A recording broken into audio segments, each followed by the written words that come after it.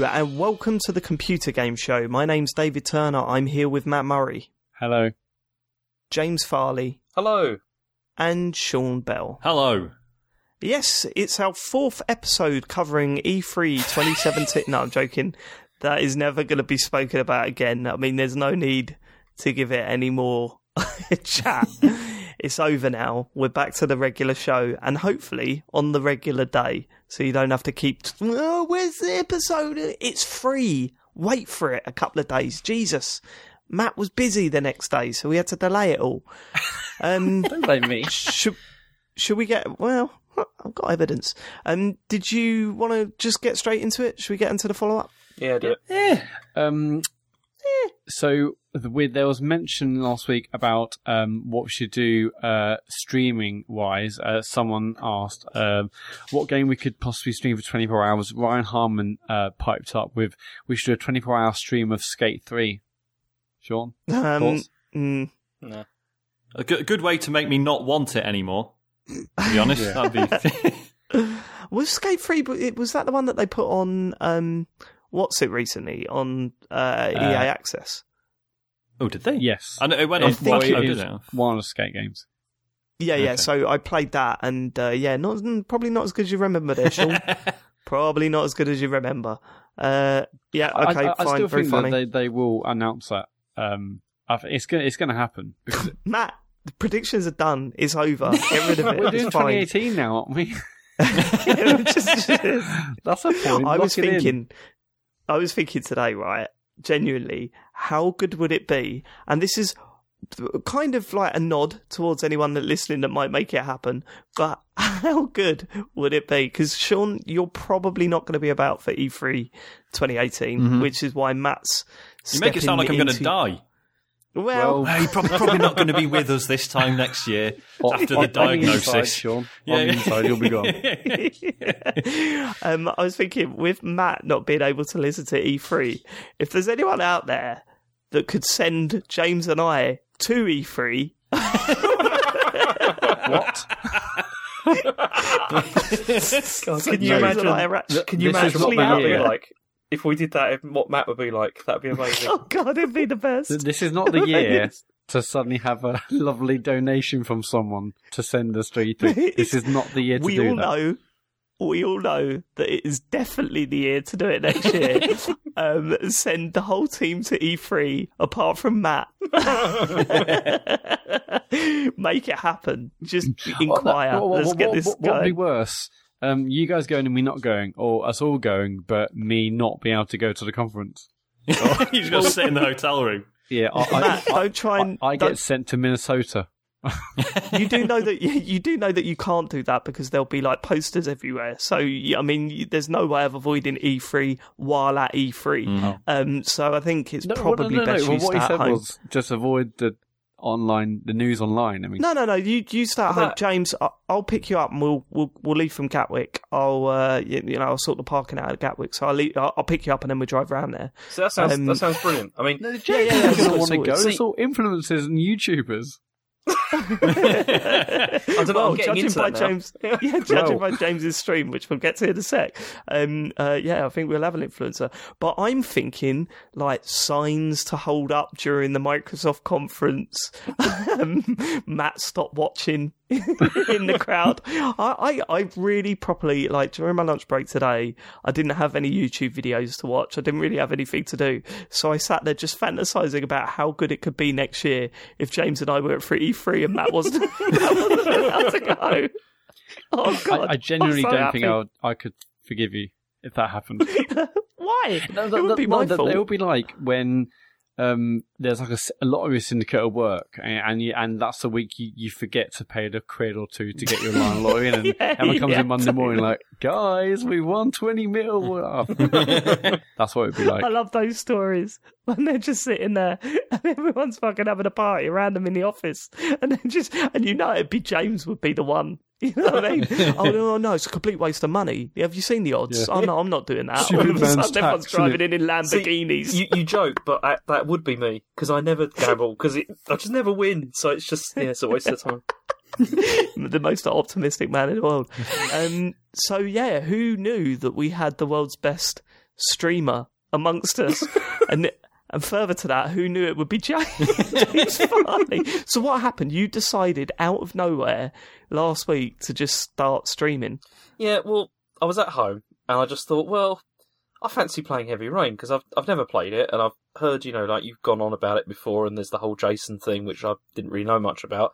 So it has gone down in history as this legendary game, hasn't it? Yeah. For the right reasons and for the wrong reasons, don't get me wrong. But when the official PlayStation magazine had their pictures of iconic characters with their iconic catchphrase underneath them, and one of them was a full page of Ethan with just the word Jason underneath. You just know that's going to be remembered forever, Heavy Rain. But I downloaded it and then I just thought, why don't I stream it? I could just stick it on there and see what it's like, and then just started playing. And initially I had about one person watching, and then I just started just talking about it while I was watching, and then I just started amusing myself, because it was just, I don't know, it's a ridiculous game. We'll get to that later. What I think has happened here, right, is that James heard me ranting last week about how I'd like to watch streams, but I just don't like any streamers, right? And he's gone, do you know what? I'd be the change you want to see in the world. Do you know what I mean? Yeah. It wasn't He's even like that. He's just stepping up. Yeah. It was just you see, the bit when I realised there was something in it was when, there's that bit at the beginning when you've got to you have to pass those plates. And you have to put the plates out on the table. That is amazing in the video. Yeah. And it's she's be careful with those plates, they're my mother's, or something like that. And then you're supposed to carefully place them on the table. But then I couldn't do it. And it's he kept on just chucking them on the table. And then his wife was like, Ethan, I just get really angry. And then in the end I was just chucking them. And it just, yeah. But there's a lot of the interactivity stuff that I was disappointed didn't work. Like I said in the stream. Whoa, should we save this for when you're talking about the game? Okay. Because there's a few things you said on that stream that I can't wait to talk to you about, because it's going to be pretty funny when you find out the truth of Heavy Rain. That's James Farley, the streamer there, the man who last week said, I don't watch people streaming games because I don't find it very interesting watching people play games online. James Farley there, now a YouTuber. I hate influencers. People, what's the point? Now look, 5 days later. Wouldn't that be the ultimate punchline to this whole thing? That James now becomes the biggest YouTube star of all time and gets invited by EA to go and present next year, 2018, and he's allowed one guest. No, he's allowed 3 guests. Stop trying to make that happen. he doesn't invite Matt because he's not allowed to go. The other problem with it was as I was doing it, I just became very aware of the fact that I was being very negative about everything. And yeah, I've said that before. It can destroy a game. You're playing a game, and you just I stopped playing Tales from the Borderlands while streaming. I started streaming that, and I just found all I was doing was picking holes in it to try and be funny, and it kind of destroyed. I preferred it when I just played it. Listen, then I found it didn't really matter so much because I just found then I was just getting enjoyment out of laughing. That was the thing that I really enjoyed. Well, listen, to explain. We are turning this into a series. There were some people just saying, is this a one-off or whatever? James is going to be streaming, so follow the computer. I'm sure the Computer Game Show Twitter account will tweet out every time he's streaming. I'm pretty sure it won't be set times. However, I will be making highlight videos for our YouTube page. The first one's up there now. I strongly recommend you go to our YouTube channel and check it out because it's fucking hilarious. Yeah, it's so funny. I watched last night. I've laughed multiple times in it. It's just, it's the perfect game for you, James. It's got your reactions to the game being silly and old and whatnot. It's just it's amazing. I cannot wait to see what happens next. And it's just his logic, him talking out loud, his logic out loud is just hilarious. He just seemed angry that anything happened in that game because it was completely avoidable. We'll get to that. Right. Okay, next? SMW tweeted in, just wanted to let everyone know, there was a bit of discussion last week and it wasn't really clear what was really confirmed. But basically, SMW confirms that State of Decay will have 4-player co-op, which is good. Holy shit! That was still up in the air last week. Thank you. Relieved. Charge UK tweeted saying basically Dave fucked up last week because he didn't sign the show off with the "thanks for living it" catchphrase. I don't think I've done that throughout the whole E3 stuff. I was going to say, it's been a while since I forgot about that. Yeah. Sorry about that. I'll get back on it. My mistake. You need to get that fixed. And there's obviously a lot of shit chat, a lot of talk around that sort of stuff. But obviously, Still waiting for the evidence, very much Sean. behind us now, so we're going to ignore that. Everyone saw Dave. Still waiting for proof. Everyone heard it. That's fine. Still waiting for proof. Yeah. Okay. What were you saying? Right, is that it? That's it. Yeah. If you want to tweet, it's at Computer Game Pod on Twitter, or it is thecomputergameshow@gmail.com. Well, I hope that lack of follow up there is due to the fact that it hasn't been long since our last show, and not the fact that you're getting fucking lazy. Up your game, listeners. We need more. Send us a tweet and that at Computer Game. Right. What's next? Oh, I'm so out of sorts. It's been such a while since we've actually done a proper... It's the news. News. Go on, Sean. What's happened? Shout out to Matt, because he chucked most of these in the doc, so I'm basically just... I had a feeling everyone was getting a little bit lazy. Like, we've I was all going to been do on it, holiday. it's just Matt's quicker than me, that's sort of... Well, yeah. Professional. All right. Well, yeah, what was up with you, Matt? Were you just making sure that the negative Nintendo stuff got put in there at some point? Or no, because we all know what Sean's like. Just wanting to get organised. I was psyched to record tonight, and now I'm getting ruined over it. I said thank you. But I'm not having a pop. I love you. Right, go on. Not here. Right, Nintendo have announced there is going to be a Splatoon-themed Direct, which is on this Thursday, 6th of July, at 3 p.m, so I assume you've all booked the afternoon off work. Absolutely, for that. I'm there. I don't really know what else they're going to show at this point. I was about to say that. Well, I mean, what? They've done everything. We've seen the game. Yeah. Do you think there will be another test fire before launch? When is this out? Maybe. 21st of July? It's towards the back end of July, isn't it? So yeah. it would be nice if there was one more weekend. What they need to do, but they won't do, is here's another test fire, and here's an early version of the fucking app, so we can at least see how annoying it is. But yeah, that ain't happening. No, there could also be a massive PR clusterfuck if one, it's a beta test weekend, and also the app's a total dumpster fire. But they're not going to do it. I mean, this app, they said summer. I mean, I would say we're in the middle of summer right now. Mm-hmm. It's not going to launch for this game, is it? If it does, it'll be a pretty last minute thing to say. Oh, really well, fucking needs to.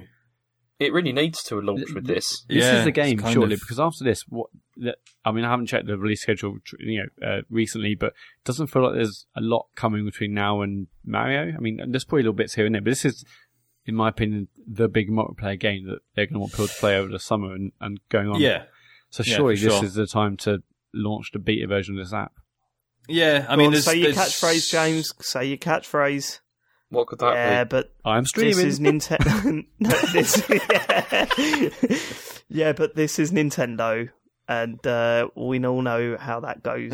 You just have to, just have very, very low expectations.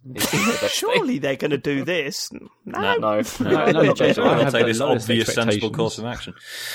Matt, you never had the lowest expectations. That's a ridiculous thing to say. No, for this app is going to be horrendous in every way, shape, or form.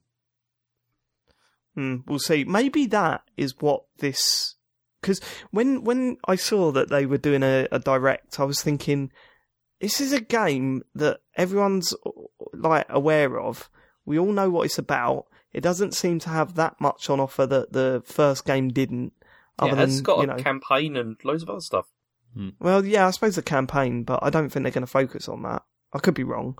But if they were to then talk about the app and how the networking is going to work, that would make sense for a direct, wouldn't it? Yeah, that'd be worth doing one.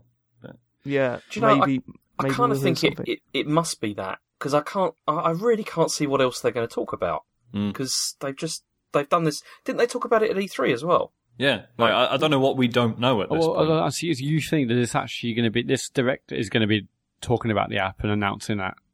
Yeah. Well, no, it won't be solely that, but I think they will talk about it during this direct. I mean, actually, I don't think that. I don't have a clue. They're so hard to predict, this mob, because they're insane. But you would think that if they're giving it its own dedicated Nintendo Direct, then sorry, Windy Pots, then surely they're going to have something more to say than. You know that game we all know? Yeah, it's more of that.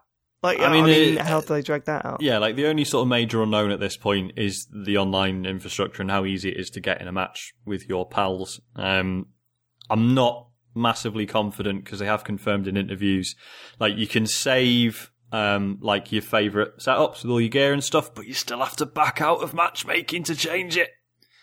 Which is still embarrassing. So that's a huge shame. So I'm a bit worried about how the rest of the stuff works, but I don't know. We'll see. We'll have to see. That maybe Nintendo seemed to be onto a few things that we'd written off. I don't know if you'd seen the leaks from a document that was doing the rounds. It was legit. It was documents that was doing the rounds for developers towards the end of last year. All right. So it wasn't.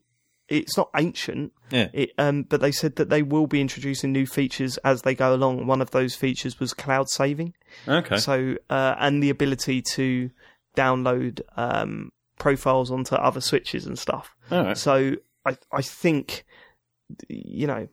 I think this time next year we might see the Switch doing a lot more than we ever thought that it would bother doing. Again, right? This is Nintendo, but this will also be a good time for them to announce video streaming. And I know they said it's coming, and right now, obviously, you can take pictures and share them. But again, wouldn't it be great to? Yeah, Splatoon feels like the perfect game for all that. Well, the perfect game for that was Zelda, wasn't it? I mean, how good would that have been? The amount of shit that you do in Zelda, the amount of times I was thinking, I wish I could have recorded that. Because random stuff happened in front of me. And I was just thinking, I need to be able to clip that and put that out there. Yeah. And to not be able to do that, it's funny because we haven't had it on consoles for too long, but it just feels natural now where something cool happens in a game and I press a couple of buttons, all of a sudden it's tweeted. Whereas like for the Switch, you just realise that is a glaring hole in what you can do on that console. It's dumb, but it's true. Yeah, interesting. When is that? Sorry, that is on Thursday, to be the day after this is out. Okay, I've had a look at the release schedule. Basically, after Splatoon 2 on the 21st of July, the next major one is Sonic Mania, 15th of August. That doesn't feel like a the next major one. Yeah. And then rumours persist that in is it September where there's like literally nothing. Rumours persist that we're getting a Smash Brothers re-release with all the DLC included and stuff. Yeah, I can't believe that because they surely would have like really. You would think they would make more noise, but again, it's Nintendo, isn't it? So Platinum also giving a few nods here and there. Well, if you saw today. that is in the news. Should we just do that right, now? We'll get to that then. Yeah, but before you get to that, they've said Rocket League's coming out this year. Yeah. Have they given like a month or anything? It's just holiday, isn't it? Yeah. So right, okay. November, so it'll be December, towards the end of the year. Yeah. Also, Sean, how could you possibly out? forget FIFA coming out on the 29th of September? That's true. I mean, I know you're joking, but that is huge, isn't it? And everyone's saying it's actually good. So, what do you think about that, Dave? Are you interested in that at all? Because I'm still not sure. No, I'm all over PES at the moment. I tried to play FIFA again about a month ago, and it almost made me feel sick. So I'm sort of solely focusing on PES this year. Right. I just started playing The Journey because I'd never played. Yeah, You've never played it. I'd never bothered. No, I'd only played like about half an hour or so, and I just started it. It's decent enough. It's what I wanted. It was a stupid, goofy story, like totally overblown, poorly voice acted and everything. Yeah. But it didn't really matter. It was just something different and something I enjoyed doing. The only problem I had with it is that there were way too many the training ground stuff. It was just like, okay, yeah, I get it. Just let me move on to the next game. I don't know why they relied so much on that, which was fucking annoying. But yeah, well, how are you finding it? Yeah, I mean, it's like you said, it's better than Heavy Rain, like in terms of like the way that the cutscenes and all that kind of stuff. But what annoyed me about that is that's insane. But go on. No, what annoyed me about that though was that you can't, because I messed up like in the beginning. I chose the wrong position for the player, and so like it's much easier if you're a striker to basically go through the game. Whereas if you end up being like in midfield or defence or whatever, it's really difficult to get like the better star ratings. Is that a thing that you can do? Because I played a bit of football as a child. I was bad at it, so I was always in defence, right? Because that's where you go when you're not actually good, and it's like I'll just keep them out of the way. I'd love to see Sean in a little football kit, like yeah, mate. age 8 years old. Wonder what was happening.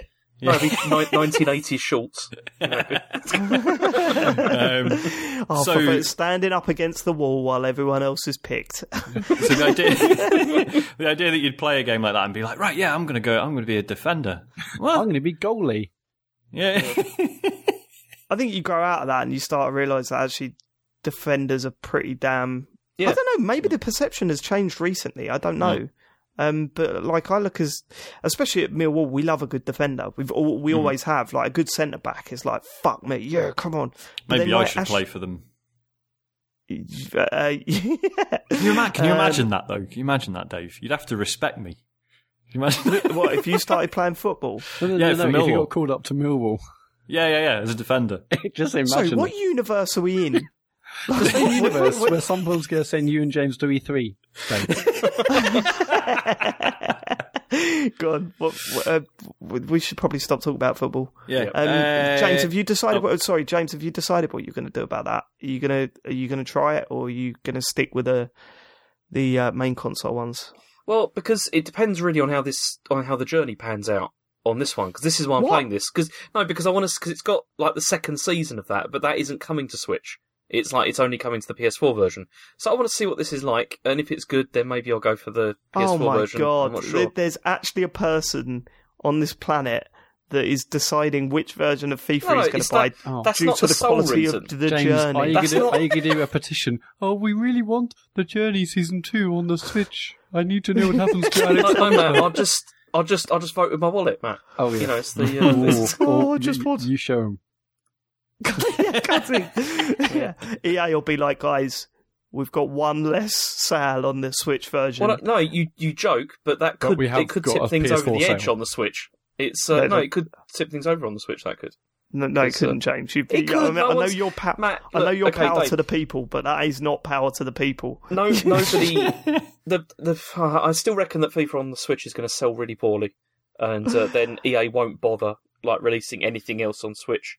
It'll be just like what happened with the Wii. I kind of agree with you. I think that will be the case, but I don't think it'd be down to you not buying it on the Switch because of the journey. You stupid idiot. Even if FIFA, it's not going to, but even if it had the same graphical quality as the console versions, fundamentally, if the online is going to be crap, which it probably will be, yes, that's a massive reason not to buy it on Switch regardless. See, that again, that wouldn't bother me though, because I rarely, if ever, play online. For me, it's all about career mode, so it doesn't matter. For James, it's all about Alex Hunter. Yeah, and what happens to him? Really not. Yeah. Where does his journey continue to? I want to see if he gets sold or not. I want to see if he moves on. Right, go on. Right, Glixel's San Francisco office has been fucking closed, and has everyone been sacked? Or just, I don't know the structure very well. But all the people that were at San Francisco have been let go, but they're moving it. It's still going on, isn't it? But in with New a completely York, different team. In New York. People. Yeah, I think John Davison, who's the general manager, he said in his Facebook post, or he said somewhere that there was just difficulty with Rolling Stone being able to manage the remote. Managing the satellite office, of Glixel in San Francisco, and they think it's probably better just to have it under one roof in New York. But it's such a shame. I mean, admittedly, I rarely went to the website, but I absolutely love the podcast, which obviously gives them zero money. But the podcast was brilliant, and obviously a huge fan of John Davison, and I like all the guys on this podcast. On that podcast, it's a real shame that's going to end, but. Yeah, it was a bit odd. Simon Cox did his status saying, Rolling Stone couldn't make a remote office work for them, couldn't give us the support and attention we really needed to grow. No harm, no foul. I think it is some harm to everyone who just lost their jobs, him included. Yeah. Bit callous, but then, I mean, he's one of the people affected, right? So, I don't know. I think, John Davison, he's gonna find work straight away, right? He's one of my favourites. That's not why he's going to find work straight away. It's not down to me. Got David Turner's backing. I think he's. I do think he's very, very good. For John. You want to have a word with someone, Dave? See if the thing is, right? I mean, Sean's going away Sean's going away for a year. John's out of work. Thinking fourth chair. Yeah. Good point. Yeah. John, give us a bell, mate. If you think you can fill my shoes, mate, I mean... Oh, good luck, John. I have to do the news bit, and I mean, sometimes Matt does it for me, but... Yeah, but apart from that, You still have to read it out, though. It's tough. It's interesting because this feels just like a repeat of the whole Polygon thing. Like, yeah, we've got shitloads of money, let's really make a go at this, let's do a really good games, outlet for non-idiots, and then like a year in, turns out it's not a very good way of making money. Sorry, goodbye half the staff. So, Sean, what you're saying is you have to, if you're going to make a gaming website, it has to be for idiots. Pretty much. Yeah, Yeah, the Polygon thing's just weird because Polygon, in their first 6 months, before it was that first year, they did loads of really fantastic video stuff. They were doing video reviews for everything. They did a really great, huge pieces, particularly obviously when I think PS4 must have come out then. They did a really great video for that. And then it was very clear that they just stopped that. Totally. Now they're doing a lot more. Now they are starting doing stuff again, like particularly and really good stuff with the McElroy brothers, and they've got some what feels like quite cool little indie series on the Polygon YouTube channel that feels like it's off-brand in many ways, but it's really good stuff I've seen McElroys do. But and then Glixel as well, that they weren't doing any video stuff either. It just feels like you got to be doing that to make a dent. Because I assumed this was what was going to happen to Waypoint, the Vice stuff. They still seem to be going. I don't know if that's. But they're only new, aren't they? Really, and it feels like there aren't many of them. But so who knows? It's a shame. This started on Friday when Rachel Webber, who's one of the people who were the news editor there, Rachel Webber, she tweeted saying she was heartbroken to have left Glixel. And I was like, wow. I mean, the fact she's heartbroken meant it felt like it wasn't obviously her decision. Yeah. And then we're like, okay, well, maybe I wonder why she would have gone. And then a couple of days later. All this news came out as well. So, the biggest shame is that there's no podcast, and that was definitely a highlight of the week for me. So it's totally it's really annoying because it's one of the main podcasts I used to look forward to every week. Yeah, mostly so I got my opinions. I was going to say what a few people have commented on that, James, saying what will you be doing now? There's no Glixel each week. Will James just be silent? Can anyone recommend another podcast that's like got good opinions that I can feed from? Shane. Absolutely gutted. I love John. I hope he gets back behind the mic again at some point in the near future. Okay, yeah, cool. Right, fuck's sake. Crash Bandicoot Insane Trilogy is the biggest single platform launch title of the year. I can't believe this. What? I don't know how this happened. This is I've been fascinated by this. Right, like I don't like shitting on people for enjoying things, but I am fascinated by the fact that there's been a non-zero level of interest in this. Like, I don't know anyone who talks fondly about Crash Bandicoot, and like anyone, and yet on Twitter people are like, "Oh, yeah, I'm doing this level. It's really hard." And, what? Why are you playing it? I've not seen anyone mention it. But you see, I was always under the impression, because I've never played it, that it's never really been very good. No, it's always been total shit. But I understand. I wouldn't say that. When I first played it, I liked it because it was that. I don't know what I liked about it, but maybe I was just a kid or whatever. But I think that is it. I think it is just pure nostalgia. Yeah, which is fine, I guess. But they tried that with Parappa, and the nostalgia didn't come across there, did it? So, what? How are they billing this? Because I don't believe what I've just heard, to be quite honest with you. What is their exact quote? It's the biggest single platform release of the year. So bigger than Horizon, bigger than Zelda. That's insane. Yeah. Although it's not really, because it's PS4. No, I wouldn't say for Zelda. I'm surprised it's bigger than Horizon, because Horizon sold very, very well, didn't it? I mean, in terms of multi-platform, it's only behind Ghost Recon Wildlands. Yeah. What region? I assume worldwide. This is I mean, UK. All UK. The stuff in the Eurogamer article mentions UK sales. Yeah, but who knows? I don't believe this. Meanwhile, the Golf Club 2 only came in 27th in the charts. It's a fucking disgrace, lads. Yeah, it's unbelievable. What was Golf Club 2? I don't know. It's one of those games I always see in PSN sales, and I'm like, I've never played a bad golf game. I think that looks like one.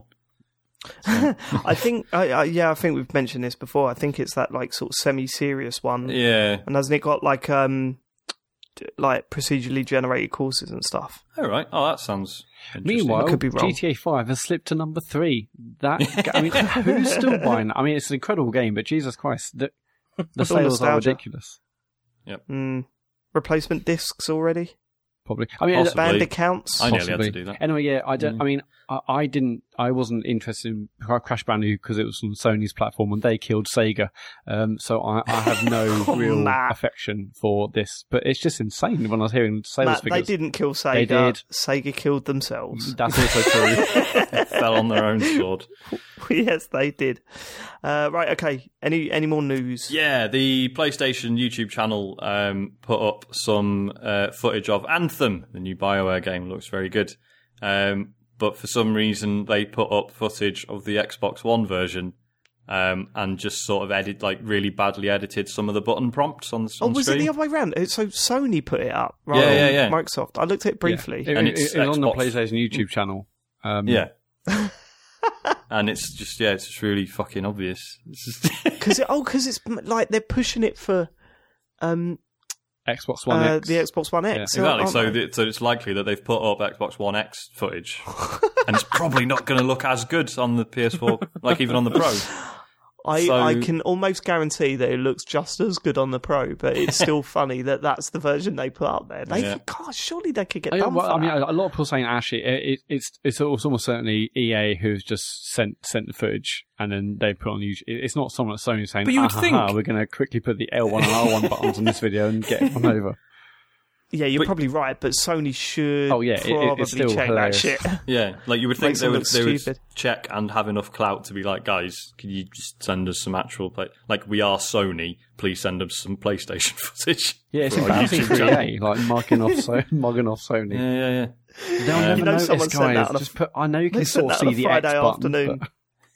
Yeah, they sent that on a Friday afternoon. They got the email from Sony Friday afternoon. Oh, fuck it, just Photoshop it. No one will notice. Yeah. Get it up. It's fine.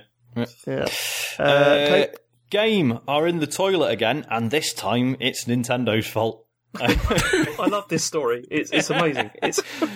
UK retailer Game has warned investors to expect another dismal set of financial results. And apparently it's because of lack of stock of the Nintendo Switch. Apparently they were counting on that to save them, and it has not done so, probably because everyone's buying it from other places that are guaranteed to actually send the fucking thing out. Yeah, wasn't that's it, isn't it? Yeah, wasn't it Game at the launch that couldn't fulfil orders? And everyone was getting emails. Everyone's getting emails from the courier saying we were ready to deliver it tomorrow, but they've not given us the package. So just totally threw them under the bus. I mean, they've just run out of money, haven't they? Like they probably haven't got money to get it's just every console launch sort of gives them a bit of a leg up.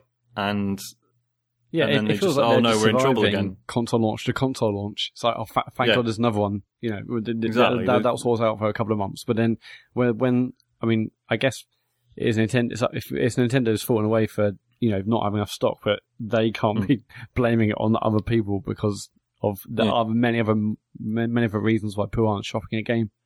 Yeah, they were one of the first to drop support for the Wii U from their store as well, weren't they? They were. Yeah, I don't think Nintendo are going to be massively giving a shit. I just imagine being a game executive watching E3 and just going, "Don't worry, there's a new Xbox coming. People love the Xbox. They're gonna fly off the shelves." Okay, this is coming out for $499. Oh, for fuck's sake! Yeah, no fucking margin in that either. Hello, is that Sony? Yeah, are you going to announce a new PS5? No, okay, right, bye. You're going to announce a new PS5? No, Matt. We've told you 100 times. I'm not Matt. I'm just the worst prediction. CEO. Yeah, but I mean, we've been over this a million times. Like, game overpriced. The staff don't know anything. That someone needs to basically buy a game and then rebrand, and because obviously, game we've got loads of really a fantastic retail space in every major city. Just buy that and then just gut it and start again because it's clear. Just bring back. Where you going with bring back like Game Station or Electronics Boutique or whatever. Oh, EB, hell yeah. Or just this is the thing. That's a good shout. Do you think we'll go for a rebrand before we see the end of Game? No, I think they're really wedded to that. It's the only way. You see, I always preferred EB because it's like you went in there and it was like it was less dark and sort of depressing than Game. The colour schemes they use. Game Station. What the fuck are you talking about? Game has always been like insanely bright and like it felt like a hospital. not where I am. It's like they used to be all dark. I remember in the olden days. Game Station was dark, but that was nice because you didn't want to see the people in there. Game Station was like industrial. It's like that. Yeah, bit in had a Crystal corrugated Maze. iron stuff.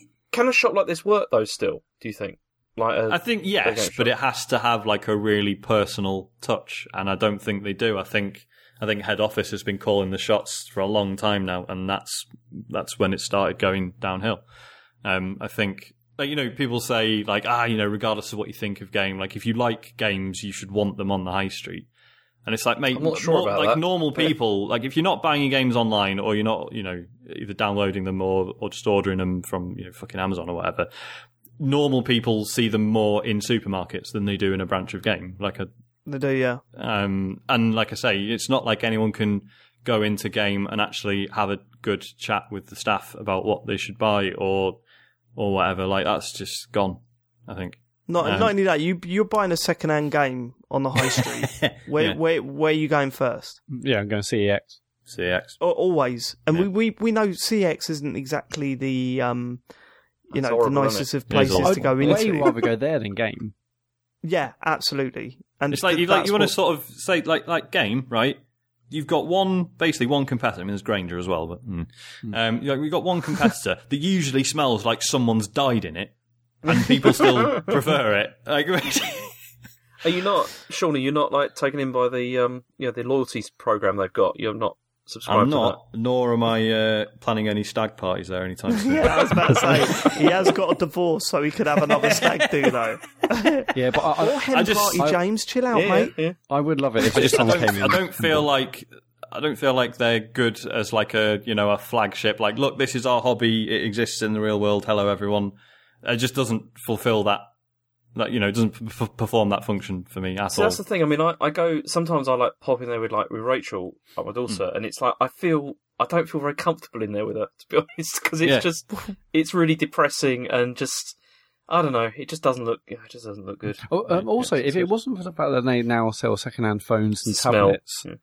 You see, that's the thing. And also desperate, trinkets and mouse mats and plushies. Then about a third of the stores are games, and the rest is just other stuff, which doesn't interest me. I get that other people probably into that stuff, but I mean, that's the thing. Like at the game in like where I live is like I nearly said the name. Whoa, big controversy. Yeah, the game where I live, it's like the front window is just all tablets. It's just all like second-hand tablets and crappy like that's Samsung a clue phones. for listeners. So if you know a game where the front is tablet, perhaps you live near Dr. James Farley. But you say that about it's all like those Samsung like Galaxy Note, stuff like that. It's rubbish. All right, you snob. You say fucking Apple boys. Matt, you say that about the they explode, Sean. They do. All the plushies and all the bits and pieces and that. But that's what Game Station was absolutely ram with that stuff. But because of that, it felt like a big celebration of gaming. You know what I mean? There was just shit everywhere. that you could I don't buy. mind the tat. Nor do I, because if I see a cheap bit, and especially when you've got a kid or whatever, absolutely, and you can walk in there and go, "Oh, I could buy a Mario something." Because I said this a while ago, like searching around for Mario shit in the high street now is surprisingly difficult, and I think that'll change. Smiths has got so much stuff. Oh yeah, Smiths is brilliant. Smiths is great for that stuff, yeah. And Toys R Us are good as well, but they're not high street stores, are they? Really? They're more sort of your retail park sort of places.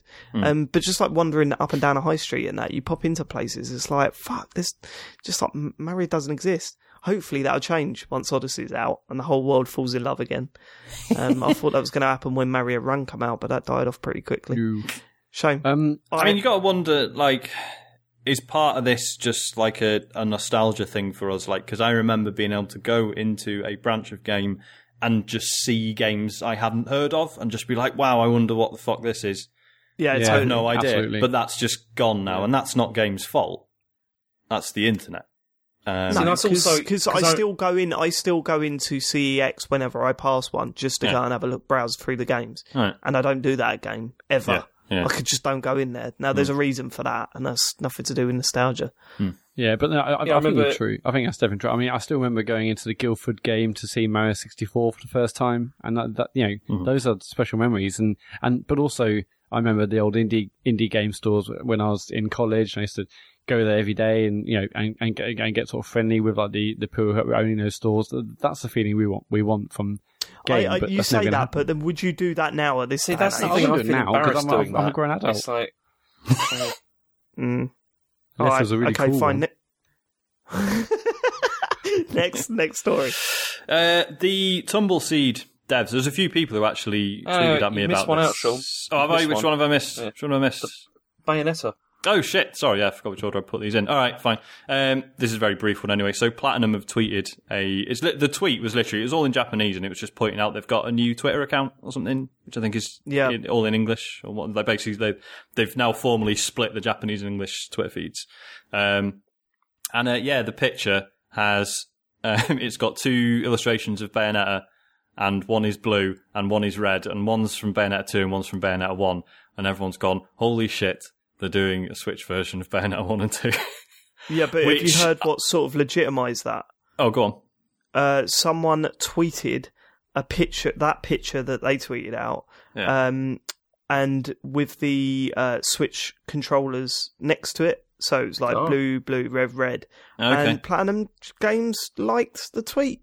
So now everyone is going, this is definitely happening, which I'm pretty sure it is. I mean, they'd be daft not to. I mean, I'd fucking buy it again because I'm an idiot. Yeah, definitely. It's brilliant. It was Bayonetta 2. Yeah. The first. Yeah.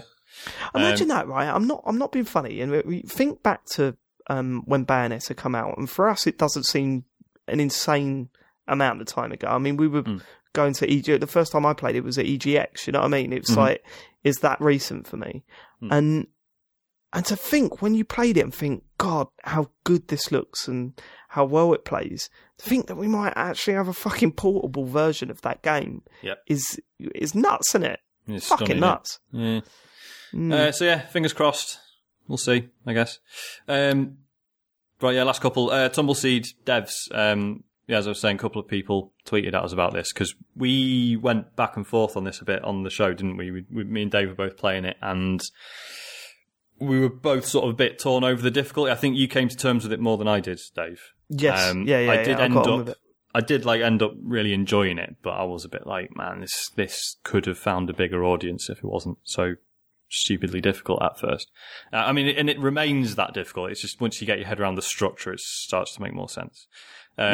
But the developers wrote a really good post-mortem, because as it turns out, it didn't sell all that well. And basically, players unanimously complained about it being far too difficult. It's worth reading, because I won't go into the whole thing here, but basically they sort of acknowledge that, like, it's not that it's too difficult, it's just that it has a tutorial and then, and basically just goes straight into end game difficulty. Like, there's no middle in it, basically.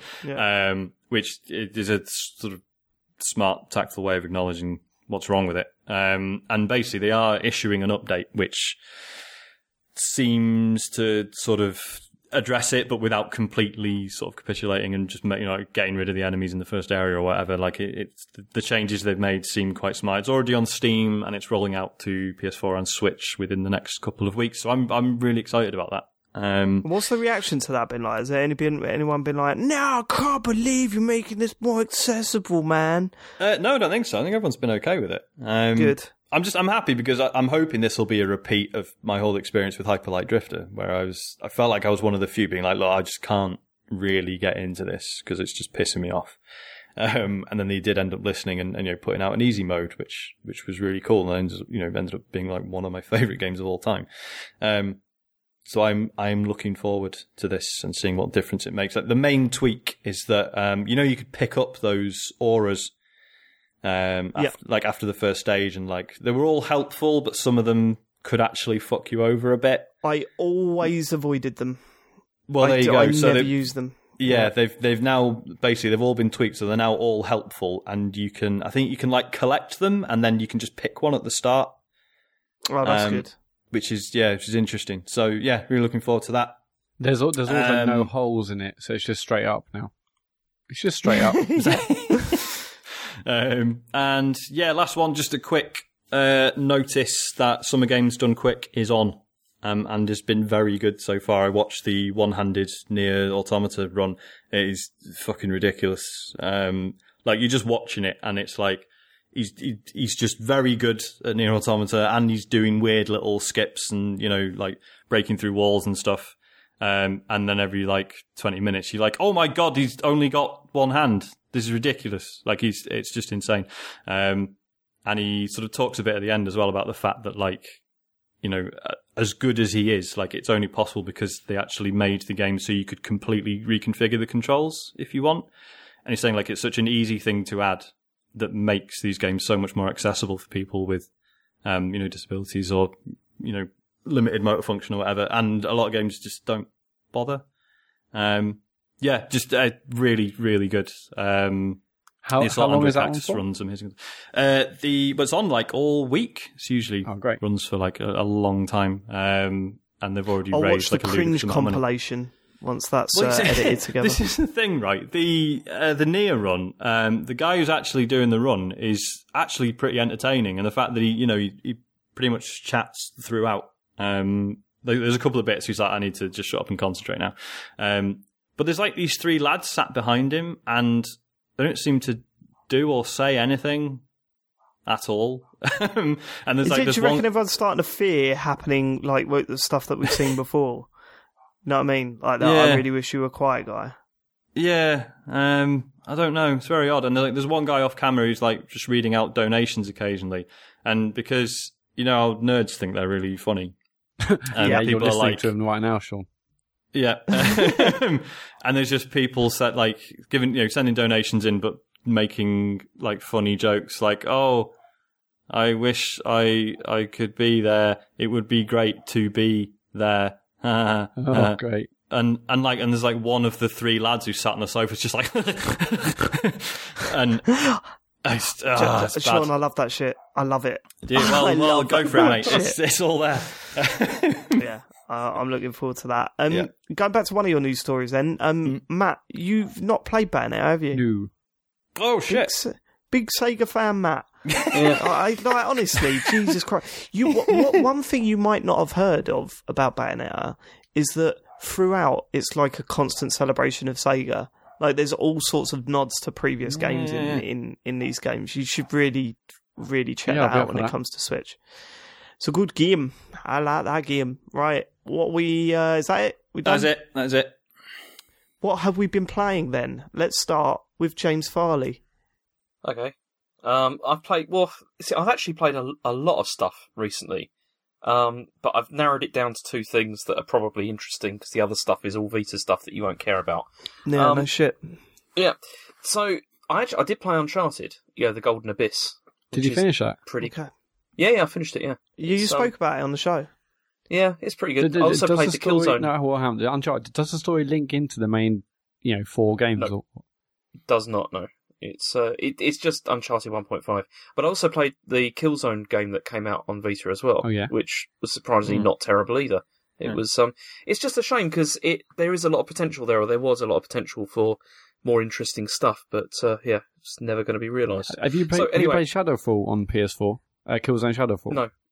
I've not. You should give it a go. I enjoyed it. I know there's a launch title, so I was probably I was very much in the honeymoon phase, and I just wanted to play any game on the PS4. But I enjoyed it for what it was. The last level was horrendous, but yeah, the last level's a fucking nightmare.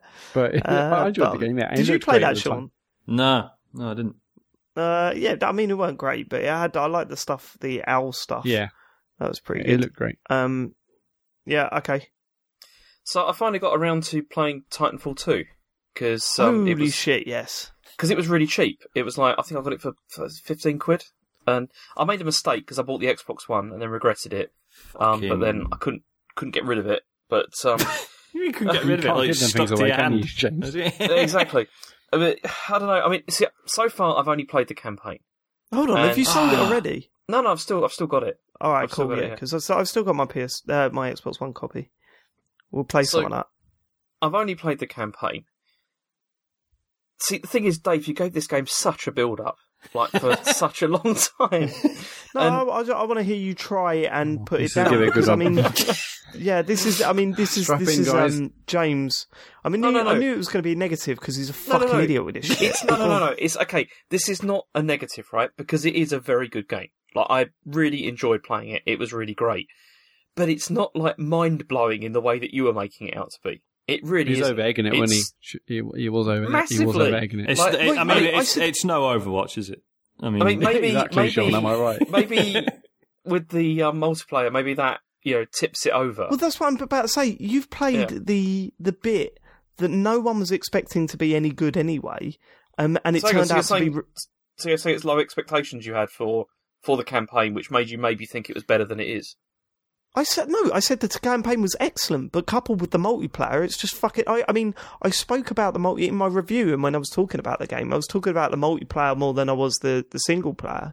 But I said the single player was it was really good. It was not what we expected. It wasn't a Call of Duty ripoff. It had more ideas in it than Call of Duty has had in every release since Call of Duty 4, Modern Warfare. It was just non-stop brilliant ideas and moving on, and then it ended. You sent me a text saying I wish it was longer. Is that not a good sign? That's the thing, because that's what I felt a bit disappointed about, which is that's why I'm saying this is a very good game, and I wish that there was more of it, because the campaign really felt like about half as long as it should have been, because what are you talking about? People were saying that they didn't want it when they announced it. Yeah, but that's what I'm saying. It was really good, so why not make more of it? Because it was good. It's like, why not continue with it? It just felt too short to me. I mean, I was done in about 6 hours or so, or even less than that, maybe 5 or 6 hours. And I was just beginning to feel like I had, because they build up that whole thing of like feeling you've got a connection with your Titan, and there's like there's a reason for what's going on, but it just. Then suddenly it just ends, and I just felt that's a shame, because it was really good. Well, you'd rather they just like drag it out a little bit more. No, it's not. Okay, see, this is where you're talking bullshit, because the thing is, I'm not talking bullshit. I'm asking you a fucking question. Why can't you just admit that it would have been nice if it had been a bit longer? It's not perfect because it was like that length. No one said it was perfect. You're getting angry. The fact that I think it should have been longer. I'm not getting angry. I'm questioning it. What I'm saying is that what would you rather have? A game that goes boom, boom, boom, fucking done, or a game that drags things out for too long and gets a bit dull? That's a ridiculous thing to say. Why is that ridiculous? Because it doesn't make any sense. Because I'm saying it was really high quality, like from beginning to end. I can believe that they probably could have extended that. It could have been longer. But I'm saying that there's a risk there that they could overplay the ideas that they put out there, and then the effect that you're feeling at the end of it of, this was a good game, I wish it was a bit longer, could have been, oh, fucking hell, they dragged that on a bit. Okay, that's bullshit, because, you could say the same thing then for, like, a Mario game. You could just say, oh, they've done, 3 worlds, better stop there. It might get bad, after this. It's ridiculous. Of course they can continue. Again, you have to remember that this is the first time in a Titanfall world that they've done a single-player campaign. It's not Mario that's been a running series for forever, and the main thrust of Titanfall is the multiplayer, and it always has been. But you're saying that Respawn have no experience with making single-player campaign games? Sorry, who said that? That's what you're just saying. You're saying it's their first attempt. It's totally not their first attempt at a Titanfall single player campaign. Yes, but it's not their first attempt at trying to make a single player, shooter campaign. They've had loads of experience doing that. But James, this is. Why are we arguing about this? I don't understand. I don't understand why you're so against the idea that maybe it could have been a bit longer. I suppose the difference is, I looked at it and went, that was 6.5 hours or 7 hours of fucking brilliant entertainment. And you look at something like that and go, well, why couldn't they have made it longer? Why not appreciate what's there? What is wrong with wanting a bit more? I don't understand that. No, what's wrong with looking at what's there and saying, do you know what? That was fucking brilliant from start to finish. But what's wrong with that? Because like I said, you're it felt glass is half empty kind of guy. No. And if you've been on Facebook, you'd have noticed that the path to happiness recently apparently is looking at the glass rather than what's inside it. I think that's what it is. I scroll down the moment I see that guy's face. For me, it's kind of short, but then most of those campaigns are, and it's got more fucking good ideas than most shooter campaigns. It's dense. Yeah, I'm not disputing so that. But that's what I'm saying. They could have pulled that out a bit. You know, they could have sort of expanded some of those ideas. But would it have been as snappy if they dragged certain sections out? I understand what you're saying. Like there are mechanics that are picked up and wow, this is really cool, and then dropped. But I think overall I appreciate the pace of it as a result. Yeah, sure. I mean, as I said, I'm not saying this is a bad game. How does Sean get let off for saying exactly what I did? Because he's not he's not being offensive about the way he's saying it to me. That's why. Whereas you're just being a dickhead as usual. So it's James, how have I been offensive, mate? You're just being a dickhead. You know, it's no, you're not. Your back's up, and for no reason, your back's up. Let's all just calm down, right? My point is that it was a very, very good campaign. It wasn't an insanely long game, but I appreciated the fact that it was completely packed with excellent ideas, right? And it went from moment to moment, and every moment felt fresh and like it was a new thing, right? That's how I felt about it, and I can't relate to that. Wow, why didn't they do more? Do you know why? I can't relate to that. Do you know why? Okay. What part of the reason for this is because you have made this game out to be the second coming, and then the second coming is over within about 5 hours. It doesn't feel like that. No, it isn't. I have put nearly 100 hours into that game. Yeah, 6 or 7 of those. But you also exactly, you went on about the campaign as well, about how it was completely mind blowing. Yeah, it's good. It's really, really good. But the way you were going on about it, Dave, you ought to go back and listen to some of those podcasts. It was insane. Fucking well. Matt, you agree with me, right, Matt? I mean, I haven't played the game, but it sounds terrible. Oh, you dick. No, I mean, obviously, if it's something you like, you always want more of it. But I'm also a big fan of short and snappy, get in there, do some great things and get off. But, whatever. And if you're expecting a long campaign, sure, it's disappointing. I mean, James, would you want collectibles? No, I'm not saying it's disappointing. I'm saying it was a really good game. I really, really enjoyed it. But what I am saying to you is I just wish it was a bit longer. That's it. That's what's wrong with saying that. I don't understand. No, that's not what you're saying. You're turning around to me and saying, you made it sound like the second coming. Because you did. That's the whole thing. Yeah, because you've played just the single player. Right, okay, let me explain. Let me try and explain from my point of view. I was a huge fan of Titanfall. I thought Titanfall was excellent. I put nearly 200 hours into Titanfall 1. There was no online, there was no solo campaign in that game. There was nothing. There was this weird story mode that was just basically layers of text and a little bit of voice acting over a normal multiplayer game. That was Titanfall. It didn't matter. That game came out full price and it was worth every penny because the multiplayer was incredible. The second game came out, the multiplayer was just as incredible, if not better, right? I loved Titanfall 2 multiplayer, right? They also put on the single player campaign, and all the chat beforehand was, does it really need it? The first one didn't have it, and I don't think it really needs it. I played the first player and went, this is fantastic as well. So not only are you getting this excellent single player campaign, you're getting one of I'm getting one of my most favourite multiplayer shooters of all time, but both in one package. So my point was, there's not a duff part to it. There's this excellent 6-7 hour single player campaign plus the multiplayer package that can last hundreds of hours, and and they're still bringing out free content for it. I don't like. That's why I hype that game up so much. You've played 6 hours of a game that could potentially last a couple of 100 hours, and you're saying, well, it's not as good as you said. That's not what I'm saying. The way that you built this up was that it was like the equivalent of like Ocarina of Time or like Mario 64 or something like that. Firstly, you say Ocarina of Time all the time, and it weirds me out. Just anyway. That was the thing. You were making out that this game was like that kind of thing for the single player as well. No, And so I didn't. I said it's a Go fucking back and- excellent single player Oh, campaign. you did. If you go back and listen to what you said, you went on about how innovative it was and how it was like it'll blow your mind and all that kind of stuff. Right, and it didn't. Seriously. It wasn't innovative at all. Yeah, it was innovative, but it wasn't like mind blowing, Dave. I It don't really know, wasn't. man. There was some fucking that level where you go through a factory where it's building the level. You're jumping from pieces of the level, and then you end up with the level fully formed, and you're fighting in it. Yeah, it was Fucking good. incredible. That huge battle with all the Titans towards the end. It was like Normandy beaches, but with fucking robots. The bit where you're on a fucking spaceship, like alongside another spaceship, shooting across at each other.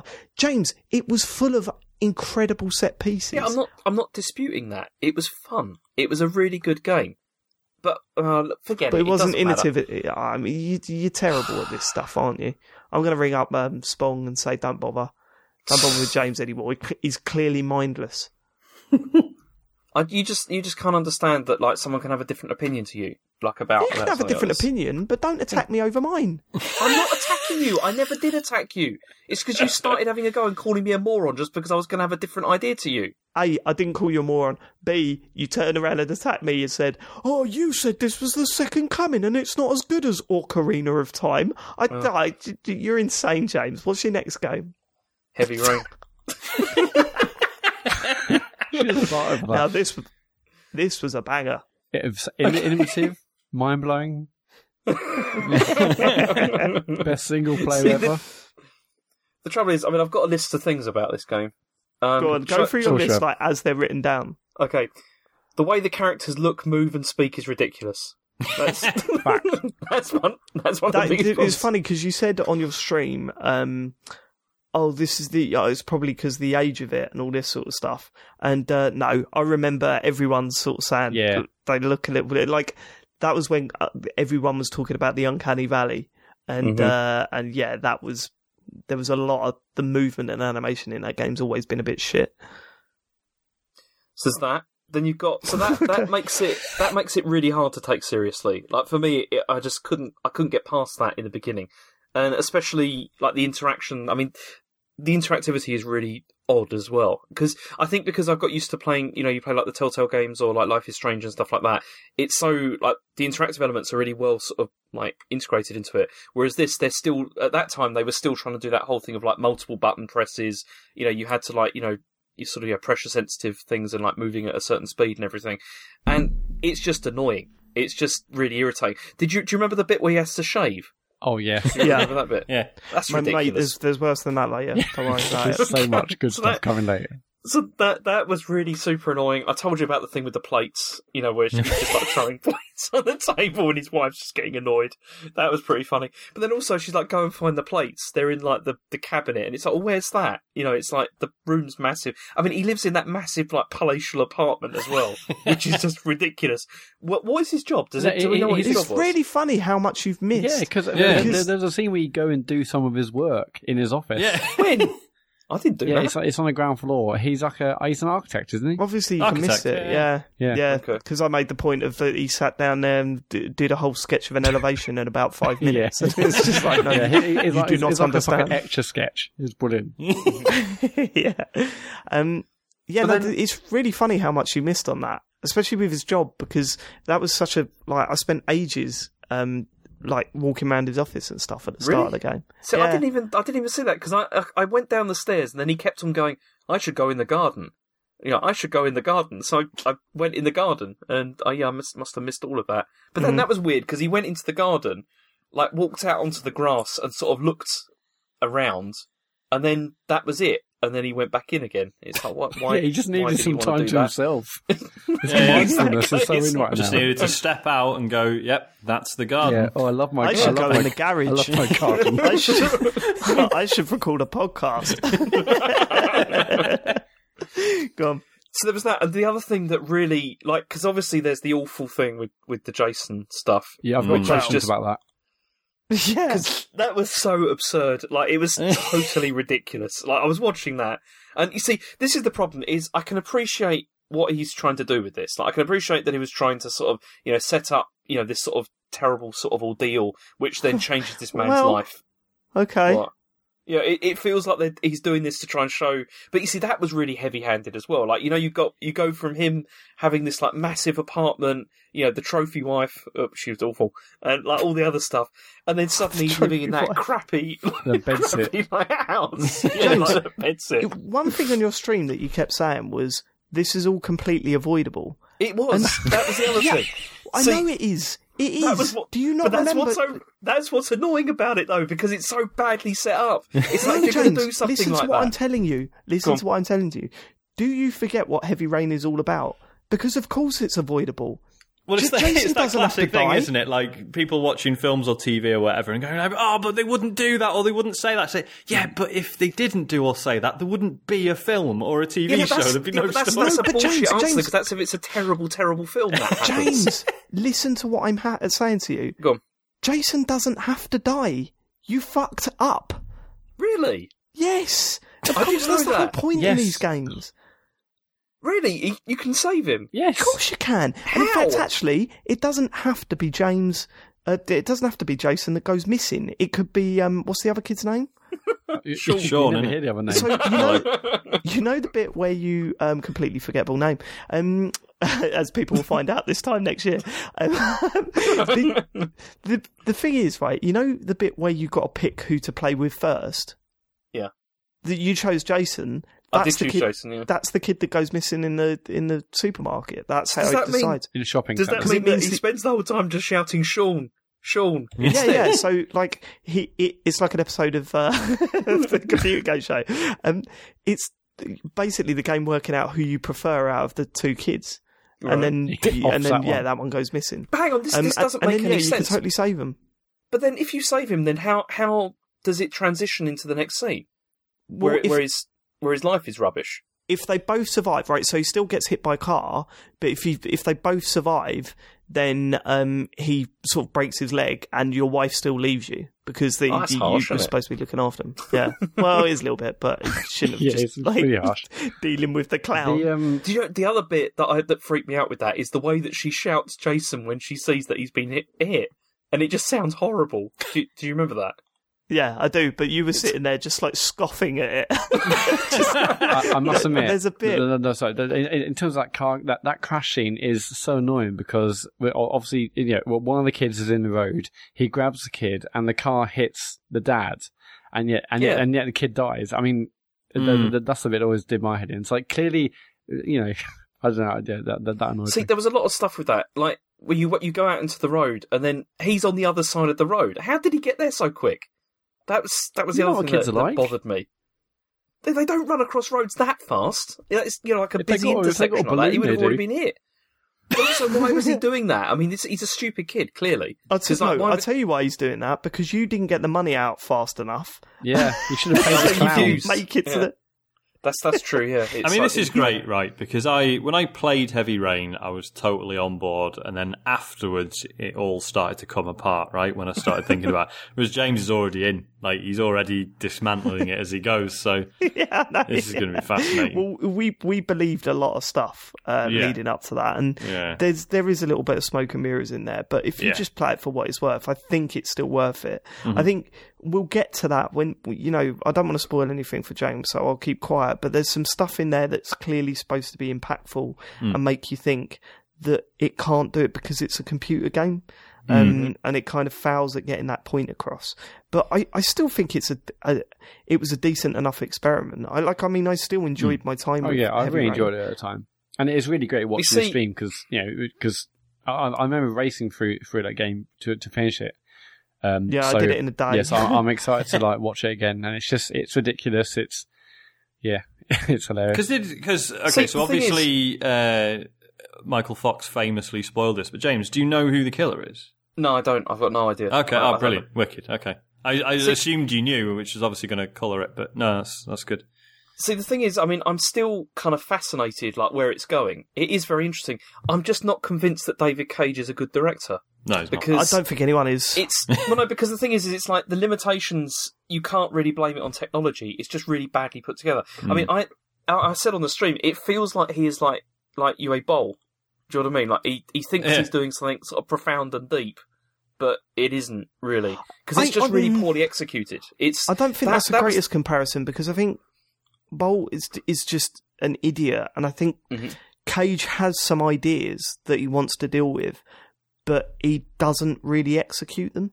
It's really, I mean, that was the work, that transition for like Ethan, like between like the brilliant life and the rubbish life is so badly done because it feels so heavy-handed. Like his life is so crap, you know, compared with how it was before. It's just too much, you know. It doesn't, yeah, but it's not as bad if you manage to save Jason, and it's not as bad. Well, he still gets chucked out just for a broken leg. Yeah, like I mean, he's not in that really awful apartment. Yeah, it's a little bit missing basketball nets and stuff. What was hilarious is that obviously you go to that shitty life, and then you were playing James, and then you thought, "Oh, I'll play a bit of basketball," and you missed the basketball shot, which is amazing. yeah. Actually, what you didn't say with that is I actually missed it. Yeah. I missed it multiple times. If a kid survives, it's a fucking slam dunk.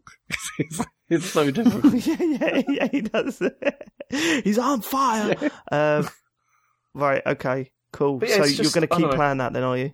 Yeah, I'm going to play maybe some more tomorrow night, I think, Tuesday, because, which is great for, which was last night. Fucked it. Okay, but, cool. Yeah, it's interesting. Right, that's your games. Matt, what have you been playing? I've been playing... Oh, hang on. Sorry, can I just say, I've also played another game, but I want to wait for Matt to play it as well, because I know he's got it, which is The New Frontier, because I finished that now. The new what? It was... Yeah, The New Frontier, the Walking Dead. Right, actually, no. I saw on PlayStation. I saw that you got loads of extra achievements. So you finished the whole series now, have you? Yeah, it's really short. The last the 3 episodes you can do them really quick. Oh, okay, cool. Not long. Yeah, I haven't got season pass, but I do want to play that. Thumbs up or thumbs down, James? Thumbs in the middle. God, it's going to be better than the last series, though, right? No. Oh, what? It's no. Okay. Well, I'm going to finish the series and I'm done with it. That's it. I can't do anything. Second series looks good by comparison, I think. Oh my god, really? Yeah. Okay. Yeah, the second series was pretty good. If you, I replayed it, it's nothing not happened. Bad, it was just really. Yeah. Okay. If you like nothing happening, you're going to love this one. I don't. I don't think he does. No, it's the opposite. Anything. Boring. I have been playing. I've been playing loads of VR stuff because why not? I've been playing Arizona Sunshine, which is a zombie shooting FPS on PSVR. Now, Arizona Sunshine is out. It was out on, or it is out on Oculus and Vive, and it basically set records when it first came out. I think it's the first VR title to make over 1 million, or it made basically 1.4 million in its first month. Loads of people said it was a great game. It obviously with Vive particularly, it's built around room scale, so you can move around and whatnot. So when I heard it was coming to PSVR, I was really, really excited. And it's out now, and it's rather terrible. Oh really? Yeah. So I was excited for a number of reasons. One of which is that it's got aim controller support, so it's going to use the same physical gun controller that Farpoint uses so well. And I've been picking up Farpoint loads since playing it, to the point where I've actually rebought the whole set now, because I wanted to play it again. And actually there's been some free DLC out for Farpoint now, and I played a bit of co-op last night, and yeah, Farpoint is fantastic. If anyone's got PSVR and you're umming and ahhing, I know it's really hard to get hold of because it would appear that Sony made 4 copies of the bundle and that's about it. But if you can get hold of it and definitely play it with the aim controller, it is fucking brilliant. I played a bit again last night. It's just such great fun. Did it cost you less than what you sold it for? No, definitely cost more. But that's what you get for being a mug. Properly double dipped on it. Yeah, it's just such a fucking brilliant game. And then since playing Arizona Sunshine, it makes me think that the game's even better than I remember, frankly, because Arizona Sunshine by comparison is really, really poor. So first of all, it looks fucking terrible. I mean, it's very clear that Vertigo Games, the developer, have had to make some serious cutbacks to get us working on PS4 and PSVR. I mean, I obviously haven't played the one on Vive, but this looks really, really bad. There are zombies with no shadows. It just looks super basic. I mean, it's probably a bit of a disservice to mobile games to say it looks like a mobile game, but this looks like it could be on Gear VR. And he wouldn't look out of place. I mean, hey, sorry. What's wrong with Gear VR? Sorry, Sean. Fuck you. Actually, this sort of reminds me of old sort of Oculus dev kit games, like 2014. It just feels and looks really old. In terms of zombies themselves, so if I'm explaining, basically it's an FPS zombie game. It's like it's 4 FPS. You can it's got 4 FPS movement, and the gameplay is basically go forward, shoot a zombie. It's super basic in terms of gameplay. In terms of zombies themselves, there's basically like 4 character models. That's about it. Shooting zombies. The worst thing about this game is shooting zombies is just boring as fuck. There's absolutely there's no strategy. It's not like Left 4 Dead where there's a different types of zombie and you have to attack them in different ways. These are all basically the same. I mean, some zombies shuffle and some come a little bit quicker, but fundamentally you just shoot them once in the head and they're gone. So it's just really, really boring shooting the zombies, even with the aim controller. And that's one of the interesting things about it. I thought maybe I'm loving Farpoint because it's just got this cool gun controller and it just felt awesome playing it. No, it's not about that. It's just it's just Impulse Gear implemented a gun controller super well on Farpoint, and this is it's just not fun at all in this game. So as I said, there's only 4 zombie models, character models, and it's just boring as fuck to shoot zombies. It's just not fun. One of the worst things about it is that if you aim down sights, it doesn't. For whatever reason, aiming down sights does not shoot where you want it to go. So if I'm holding it up to my chin to aim down the sights to shoot a zombie in the head, it will just go past the zombie. And so basically, what you end up having to do is you're just shooting from the hip, and then having to just move your gun based on where you saw the bullets ricochet off the wall or the car next to the zombie. It's just terrible. It's a bit like when you play a light gun game and you realise it's fucked, like the aim's off. And you have to like adjust. The calibration's off. Yeah. Yeah. I mean, this game was it was heavily hyped. Everyone on the PSVR like subreddit in the community, everyone's psyched about this, and pretty much everyone since is now gutted and whatnot. And there's like a massive list of things that need to be fixed, which the developer says they're pushing through and trying to get things fixed as soon as possible, but. Yeah, it's just terrible. So the aim controller has, and again, I've only played aim controller. You can play with DualShock, which actually a lot of people say is a lot better. But I've only played with the gun. Played about an hour and a half so far. I think the game's only 4 hours. But it's just the aim controller also has 2 analog sticks and a slightest touch on the back stick. It turns you around 180 degrees, which I get why ProWire did it. In times where there's a whole horde of zombies on you, it'll be interesting, but it's just it's too sensitive, and it should be like a different. I shouldn't be on the rear sticks because I'm constantly accidentally sort of flipping 180 degrees. I'm getting stuck on scenery. The collision detection is really, really bad. There's invisible walls everywhere. There's bits where you can see a ladder, and maybe you can go up the ladder, or maybe for whatever reason you just can't climb the ladder and you think, is this a bug? Like, what's happened? And then you'll maybe shoot one other zombie and suddenly that invisible wall's gone and you can go up the ladder. Or maybe you had gone up the ladder and then you try and go back, but you can't. You just can't go back now. This ladder sounds like a right prick, to be honest with you. And they are everywhere, Dave. You cannot move the ladders in this game. Like, it's the one thing. There are more ladder models than there are zombies in this game, which is quite bad. Well, it's a staple of the zombie genre, isn't it? I mean, We all remember Last of Us and the ladders in that. Exactly. Yeah, you could move for ladders in those games. And Left 4 Dead. I mean, it's called Left 4 Ladder at one point. It had to change the name. But I mean, it's disappointing. And but this game makes me appreciate Farpoint so much more, and yeah, like I said, I've been going back and playing that and playing the DLC, and Farpoint looks stunning compared to this game. It handles super well. It's such fun to play, but this game, I'm pretty disappointed in it. But is it supposedly any better on Vive, or is it getting equally bad reviews? I mean, this thing reviewed really well on Vive. It like I said, it made 1.4 million. It was records for a VR game when that came out in January this year.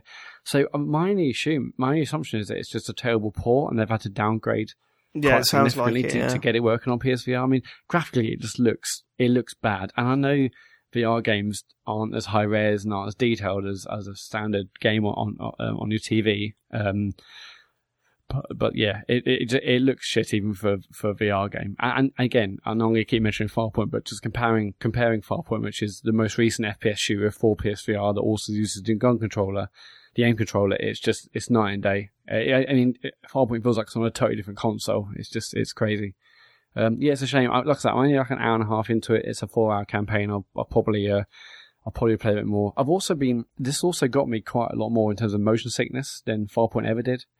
So again, this is what I do love about playing these early VR games, is that we're trying to constantly learn what is working, what isn't working, and clearly there's something in this game that is affecting. It's not just me, but affecting people in terms of motion sickness that maybe games like Farpoint aren't. I'm not sure there are there must be very slight differences in the controls or how the gun or how motion is handled in the game, but yeah, it's not great. I'm just disappointed because I wanted another great PSVR game, but yeah. How Sony bought out a piece of hardware and managed to convince people that they feel like they're like part of the dev team? Do you know what I mean? You bought out a VR helmet and you've bought it, and you're going, oh yeah, we're still trying to work out how this all works and stuff. No, you're not involved, Matt. You bought a product, and it's not as good as you were hoping. I went away this last week, and I went to the Cotswolds with loads of my friends, and I bought the whole VR setup. I bought the PS4 Pro. I bought the VR headset, and I bought the aim controller just so I could show everyone how it works. And basically, I felt like a travelling salesman. There was probably about 8 to 10 of us in this room, after kids and stuff had gone to sleep, and everyone wanted to give it a go. And I was giving demos on, say, like on PlayStation Worlds, on Batman, on Area X and stuff, and I was saying, this is how you put the headset on. This is what we want. This is the best thing to try. And everyone left saying it was amazing.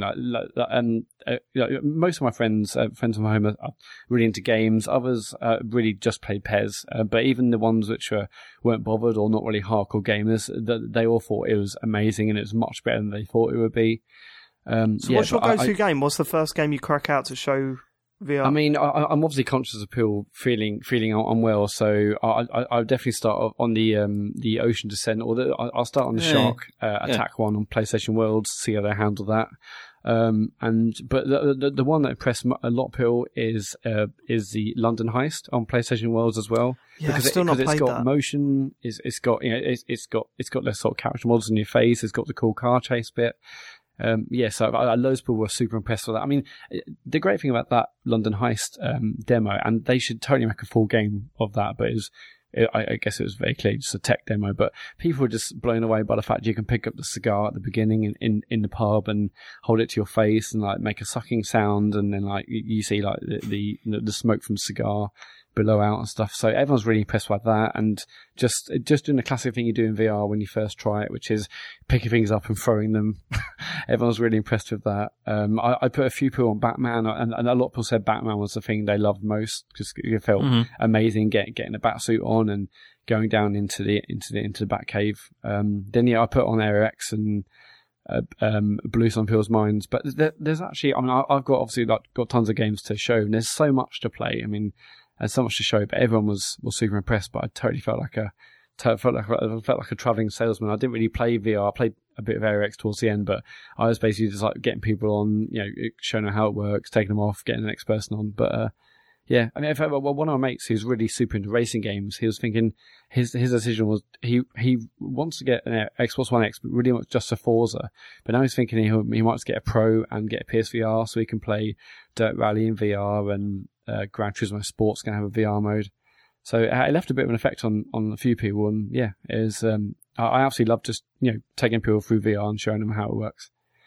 I do feel like part of the dev team. You're not. There's a marketing thing. They've absolutely scammed you for your money. You need to start recognising this, Matt. But I will say, everyone buy Farpoint. It's fucking brilliant. I played co-op yesterday, and again, just having like voice comms with someone else, because you don't need a headset, because the headset itself contains a mic. It's just such brilliant fun. Like Farpoint's amazing. I know I said at the time it's obviously super basic if it wasn't VR, but it is VR, and I think what they've done is great. Cool. All right. Anything else for us? There was a massive sale on PSN during E3 or just after E3, and I bought Left Behind, which is the Last of Us DLC, and I've only played like about 45 minutes. So, and I think you can finish the whole thing in like 3 hours. So, and I was hoping to do it in one sitting, but I couldn't. But just playing the first like 10 minutes, just like having the music back and the characters back, it's so good. I'm obviously going to finish this because it's a 3 hour DLC. Have you any of you guys played it? Left Behind? No, I I'm haven't, dying no. to. I need to. Yeah. I need to play that. Yeah, it's like £3.29. It was so crazy cheap. It's just that music is amazing as well, and I can't wait to see Last of Us 2, of course. But yes, I've got that, and I'm still like finishing off some other things. I didn't buy ARMS, and I'm not sure about Splatoon, so I'm not sure what I'm going to play on my Switch next. Hang on. But, You're not still. I thought you were definitely going to get Splatoon. No, I'm not definitely going to get Splatoon. No. Oh. I mean, it looks good, and I enjoyed the test fire, but I don't know. Can you hear that sort of cranking sound? That's James's cold black heart breaking. James. So, but I've still got a few things I'm sort of tidying up and trying to get finished. But yeah, that's what I'm doing. That's what I'm playing right now. I'm thinking about getting Splatoon. I am thinking about it now. I think you'll hate it, Dave. I think I'm finally done with Zelda. I put in another God knows how many hours into Zelda since we last started talking about games we've been playing. And I think I'm finally done. I've got the full Ancient Armour kit. I've fully checked out the castle. None of the shrine quests look that interesting, and none of my side quests are interesting. So I think I might be done, unless anyone can think of something that I haven't seen that I really should. Have you finished the game at this point or not? Yeah, I finished it ages ago. Good. I obviously finished it, and I had lost my save because I got a new Switch because I had to get a replacement, and so now I'm sort of playing again slowly. But did you? So to get this like Ancient Armour kit, did you? What was that? I don't know. I even investigated that. There's another. You know the observatory where you get all your upgrades like for your Kakariko Village. Yeah, there's another one. Somewhere in the world, and there's a furnace that you can chuck ancient materials into and get some special arrows and ancient armor kit. Oh, cool. Did you ever find out how to get that ancient mystical ball from? I did, yeah. Okay, cool. Okay, good. Yeah, I did that. I mean, I didn't, but. No, it's a really good quest, actually. It's probably my favourite because it's a string of quests, and it never makes it evident that there's a string of them. So you have to kind of just work through quests within that area. But there's a couple in there that I really, really liked, and they were quite short, and there was nothing special. But like, have you done that, James? Which one is that? The one, is it Kakariko Village where the old lady is? I think it's the first village, yeah. Second village, isn't it? I went to another one first. I don't know. It's first one for me. It's one way. I think there's like there's a woman in there who you talk to quite a lot about missions. Impa. And she's the one that gives you the memories. You've definitely been there. She's the one that gives you the memories. Impa, yeah. There's a ball next to her, and you have to get it. Oh, you're not allowed to touch it, are you? You're no. not allowed to like. Yeah, I've not tried that one. No, you've not tried that. Well, there's a quest in that string of quests that I really liked for some reason, and it's about you're basically stalking people to find stuff out, and it's really well done. Yeah, and I still find some new stuff, but there's I found that new that town that's up. I think it's sort of northeast. It's like a beach town that you never come across during your playthrough unless you stumble across it. Could be southeast, yeah. There aren't any beaches in the north. The north is all mountains, isn't it? Yeah, right. Ooh, so some claims will be false. So I was really excited to find that, and it looks beautiful, but it's completely dead. It feels like it had a purpose at some point, and that it didn't really do it. Yeah. I've only just found out that you can dye your clothes. Genuinely, only just found that out. Rachel spends a lot of the time playing that game, doing that. She loves it. Most of my clothes are now purple and pink, which is nice. So I didn't really I did a little bit of that, and I just kind of feel that I'm done. The only thing that concerns me is this second DLC pack, but we'll see. Right, okay. Well, I'll do what I've been playing. There's a few quick things I should go through. Dirt 4 was probably the game I put most time into. And no, it's definitely the game that I put most time into. Dirt 4 is a rally game, and it's really good. But specifically, as I said in my review, it's perfect if you. I mean, I can't speak from a fan of rally driving, like real life rally driving, because I'm not a fan of it. I don't watch any of it. I don't know any of the drivers. I don't know any of the cars that are regularly used or how authentic anything is in this game. What I will say is that as someone who is a big fan of rally games and coming into it from not knowing much about the actual sport, it does a fuckload to teach you things. And it does it in a really smart and impressive way. So there's like a driving school, as there usually is with these sort of games, but it even goes into the point, like, so when you boot up the game, it says, do you want to play this as a simulator or do you want to play this as a gamer, is the actual phrase they use, which is a bit cringe, but I can't think of a better way of describing the two settings. So I went gamer, and then they put me through the school, and they even said to the point where it was like, when you're approaching a corner, try not braking when you're turning the corner. Brake beforehand to reduce your speed, then turn, then hit the accelerator. And it's stuff like that you think, that's actually good to know for people that don't play driving games, right? So It sort of spells everything out for you, but it doesn't bang on. It doesn't say, okay, now do this corner 4 times. You know, it just gives you these little hints as you're playing. And then it explains to you what the navigator's shouting to the left of you. So they'll start saying right 6, right 1, and it explains what all that stuff is. And just as you're starting to get the hang of what this guy's saying and understanding what that means and adjusting what you're doing as you're approaching a corner based on what he says and not what you're seeing, it sticks you in a level that's completely full of fog where you can't see like 2 yards in front of you. You know what I mean? You completely can't see what's coming up. So you have to rely on what he's saying. And then once you get through that race, it does one with like corners constantly. So he's just barking it at speed. And you're like, right, now I've got to understand the speed and put everything he's saying in order and acting it out. So it really has this beautiful difficulty curve where it sort of takes you to a point even where you feel really confident to say, okay, I don't need assists on for this. I'll keep them on for these, but I can drop a few assists and you get bonuses for taking assists off. It's just brilliant. I really, really enjoyed my time with it. It doesn't look very good compared to other races that are on the market, especially like Forza Horizon, stuff like that. It looks, a generation apart, but it plays really, really well. It's really fun. There's 4 different types of racing in it. One of them's not quite the motocross. Not the motocross is excellent. It has this thing where you're going around a racetrack, but there's also a joker lap. So if you've got 5 laps, you've got to take the joker lap at one point, and the joker lap is just like a turning off to one side, and it makes the lap a little bit longer. What, sorry?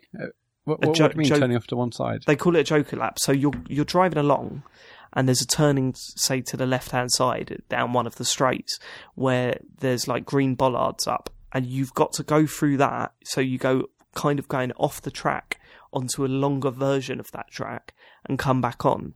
And what they say is that you can do your joker lap at any point during the race, but you've got to do it before the race is finished. So you've got to decide, do I duck out really early and then try and spend the race catching up to the point where when other people have to take it, they end up behind you? Or do you try and get like a little bit of gap between you and the rest of the pack, and then take that joker lap and stuff? It's quite good. It added something to the racing. So, because, when you play F1 games, you're supposed to pit and stuff because that's a big part of F1 racing. You never fucking do because it's a computer game. You don't give a shit. So that's kind of a way of forcing you to do that sort of pit thing, which I thought was quite nice. And then it's got, what are the other ones? It's got some dirt track stuff, which isn't as good. It feels a little bit less. It feels a little bit more down to luck and hoping that your wheels don't clash with the other drivers. Otherwise, you just completely flip out and it's like game over. And then it's got like classic rally. So you're doing the normal rally stuff, but you're doing it in classic cars like minis and stuff like that. And that's actually surprisingly different from the normal rallying stuff. It's a lot harder to master. But you can do some cool drifting in that you can't really do in the sort of modern day rally cars. Is it motocross? Is it rallycross? That's the stuff that looked the most interesting to me. Sort of rallying and That's the racing one with on the short Joker laps and circuits. stuff, Yeah. yeah. That's the thing that looked great for me. But. Yeah, it's really good. I'd say, I don't know how much it's going for now, but if you're into racing games and you want to, and you like rally games specifically, and you want to learn more about the sports and stuff, this really did explain things really well. I just don't know if you're a massive rally driving fan. I used to love like Colin McRae. I used to like and enjoy watching rallying anyway, and then love the Colin McRae games, and then obviously Sega Rally and whatnot. But I just sort of bounced off them in recent years because I felt they were much too simmy, and I was enjoying the rallying in games like say Forza Horizon 3 and other things like that. Oh yeah, and it's nowhere near as arcadey as Forza Horizon 3. No. But it doesn't feel. Is like it fun? Is it fun to actually throw the cars around corners, or is it? No, I'd say the satisfaction. The satisfaction is more nailing it. It's that satisfaction rather than flinging a car around a track. That's the feeling that I got from it. To be able to control my braking and stuff, approaching corners, felt really satisfying rather than, the likes of Trackmania or Forza Horizon stuff where you're just flinging a motor around a corner. But yeah, good game, worth picking up. I've also played Next Machina, the twin-stick shooter for the PS4. Oh my god, that game is just off the charts good. It's so good. It looks incredible. It runs... I can't tell you how much I appreciate how good that game runs. Like, it feels so smooth, and there's so much happening on screen. I said that one twin-stick shooter that I will always go back to is Geometry Wars Evolved. That's almost perfection for me. This is probably knocking that off that list. It's full of like secrets and interesting ways to get your point systems up. It's got its own sort of in-game achievements, which sort of mimic what was so good about Geometry Wars Evolved. It's a twin-stick shooter. You're playing as a robot. You're shooting loads of like these alien monsters thing. And you've got like a dash button to sort of get you out of danger. You become invincible for a little bit and you dash in whatever direction you're pointing at.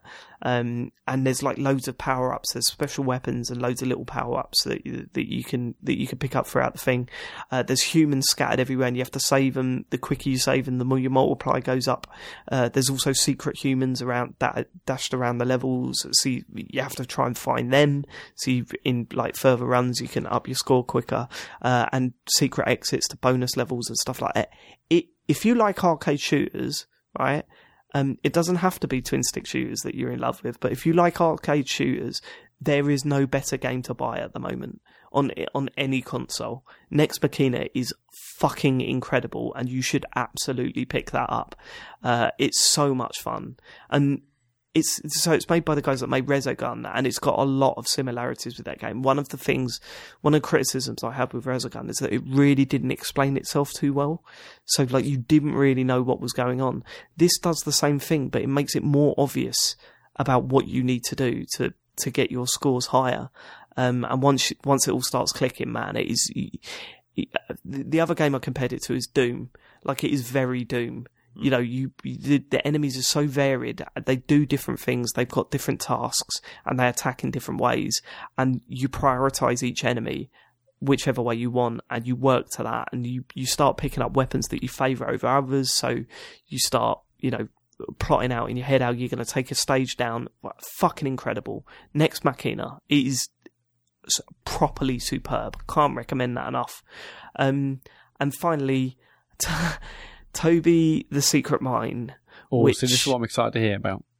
I had no idea. It come out on Windows on Steam in 2015, and it's been out on Xbox, but it's only just come out on PS4, and that was the version that I played. You take one look at a screenshot of this, and you will know exactly what the game is, and you'll probably think, "Oh, I wonder what it does different." It doesn't do anything different. It's Limbo. I mean, I'm sold. You have me at doesn't do anything different. You know what it feels like, Matt? It feels like Limbo through Sean's eyes.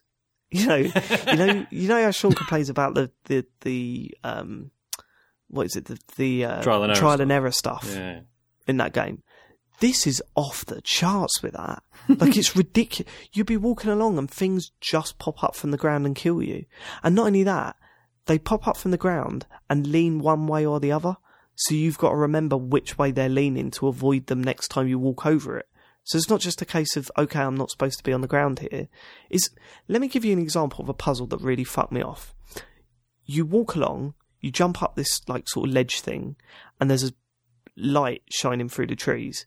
If you enter that light, arrows fly down from the trees and kill you, right? And you're thinking, okay, so what am I supposed to do here? How can I avoid the light? What am I supposed to do to avoid the light and make sure there's nothing, what's going to stop these arrows? Nothing. I tried everything. The arrows just kept falling down.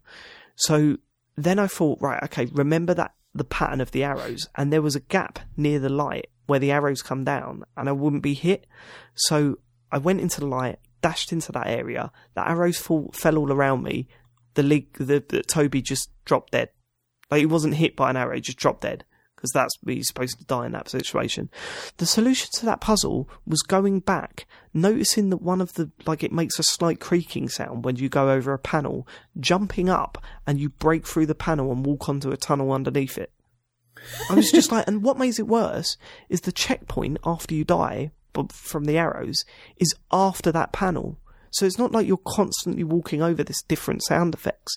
You do it once, forget about it because you're respawning after it. And then just out of sheer, I don't know what to do, I'm just going to walk back to see if I've missed something. That's when you find it. It's not a puzzle. It's the developer going, what number have I thinking from 1 to 10? I don't know, 6? No, 8. Oh, right, okay, 8. Okay, I'll pick 8 then. Correct. Like, it's really bad. It's not a fun experience. And it's about 3 hours long, and the last level is an insult. It's an absolute insult. It's so full of random deaths based on grenades bouncing off things randomly. It's a total mess of a game. I hated it. I really hated it. The only saving grace is that it does this thing halfway through. There are a few decent ideas in it, but not many. But one of the things that it does is that there's a snow level, and imagine an inverse of Limbo, where everything's bright white instead of black. Okay. And it's really affecting because you've played this Limbo style game for a while, and then all of a sudden it's the complete opposite. And I thought that was really good, but that bit lasts literally about 5 minutes, and I'm just thinking, make the whole game like this, at least to sort of set yourself aside from Limbo, because otherwise it looks like you're just copying it. It's got massive rotating razor blades. It's got like other characters like you being captured and taken away from you. It's people in cages. It's ridiculous. The game's I mean, there's been inspired by a game, and then there's the feeling that I get from playing this is that the developers played Limbo and thought, we could do better than this. And they can't. They just can't. What, Dave? Have they done anything else, or is it just this? I do not know, to be honest with you. I don't know. They've done another game. It's called Outside. You won't believe what it's like. Yeah, not a good game. Don't buy that one. So yeah, there have been other games, but I'll save it. I'll do my hour-long spins.io chat next week, all over that game. Sean, you're up. So I've been playing Neon Chrome, which that is the most Sean title. I've said that about 50 billion titles, but the title's bad, and it's like good. Well, hang on. Let me finish, James. Getting to that. Spoilers. I'm generally up for like really generic cyberpunk stuff, but this is really generic cyberpunk stuff. It's totally. It's the future, and corporations control everything, and here's a really tall tower, loads of people in it, and you're fighting your way up. All right, fine, whatever. So James recommended this, and I initially started playing it on the PS4 and was really enjoying it. It's a roguelike twin stick shooter. So you pick a character, and there's like every time you sort of do a run, there'll be like a couple of different ones to choose from. You can spend money to sort of upgrade your stuff before you go in, and fighting your way through different floors. There's like all different enemy types, and it is good fun. You like pick up upgrades as you go, and new weapons, and there's all sort of different damage types, and it's all interesting and works really well. Like it's just proper good fun. And then James mentioned like, oh yeah, it's on the Vita as well. So I was like, oh fuck, that's amazing. Like fuck the PS4 version. Like I can play this on the toilet. That'd be perfect. Tried the Vita version. Now this is your main one, isn't it, James? You only play it on the Vita, right? I've only played it on that. Moved to the Vita version. The frame rate's all over the place. I feel like I can't see what's going on. Really? Yeah, and I just can't hit anything with those sticks. Okay. So See, I don't know. Have any problem with that. I mean, the frame rate I found only became a problem towards the end of the game. I didn't in the beginning it seemed okay. Yeah. But controllers I thought was okay. Yeah. I mean, maybe I know you spend a lot of time on the Vita. Maybe you're just more used to the sticks than I am. I mean, have you played the PS4 version of this? No, I haven't. Maybe stay that way then. Because it might be. But no, so this was a PS Plus freebie, and if it wasn't for James recommending it, I probably wouldn't have even bothered. But I'm glad I did. Like it is proper good fun. It's one of those ones, isn't it, where you look at it and you're just like, oh, it looks proper generic, not that great. But actually, I was pleasantly surprised by it. Yeah. Just really finely tuned. Just really enjoyable. Yeah. Free. What's it like going back to the Vita after spending so much time on the Switch? Initially it feels smaller, obviously, because the screen's quite a lot smaller. I don't know, it's another one of those things where it just makes you wish that there was more games on Switch, because there's a lot of stuff that I can still play on Vita that there isn't on Switch yet. And it's still a really good console. I really wish I bought it when it first came out, because I think then I would have had years of good stuff, maybe. Whereas, although the good thing now is everything is dirt cheap, so that's one of the good things. With the amount of sales it was on, it was great when it was. I mean, even when I got mine pretty late. I got mine when the Slim came out, but it was still great. Whenever there was PS Plus, there was always a great Vita game, or I felt like there was always a great Vita game. The sales meant the games were super cheap. Yeah, I love mine for when I had it.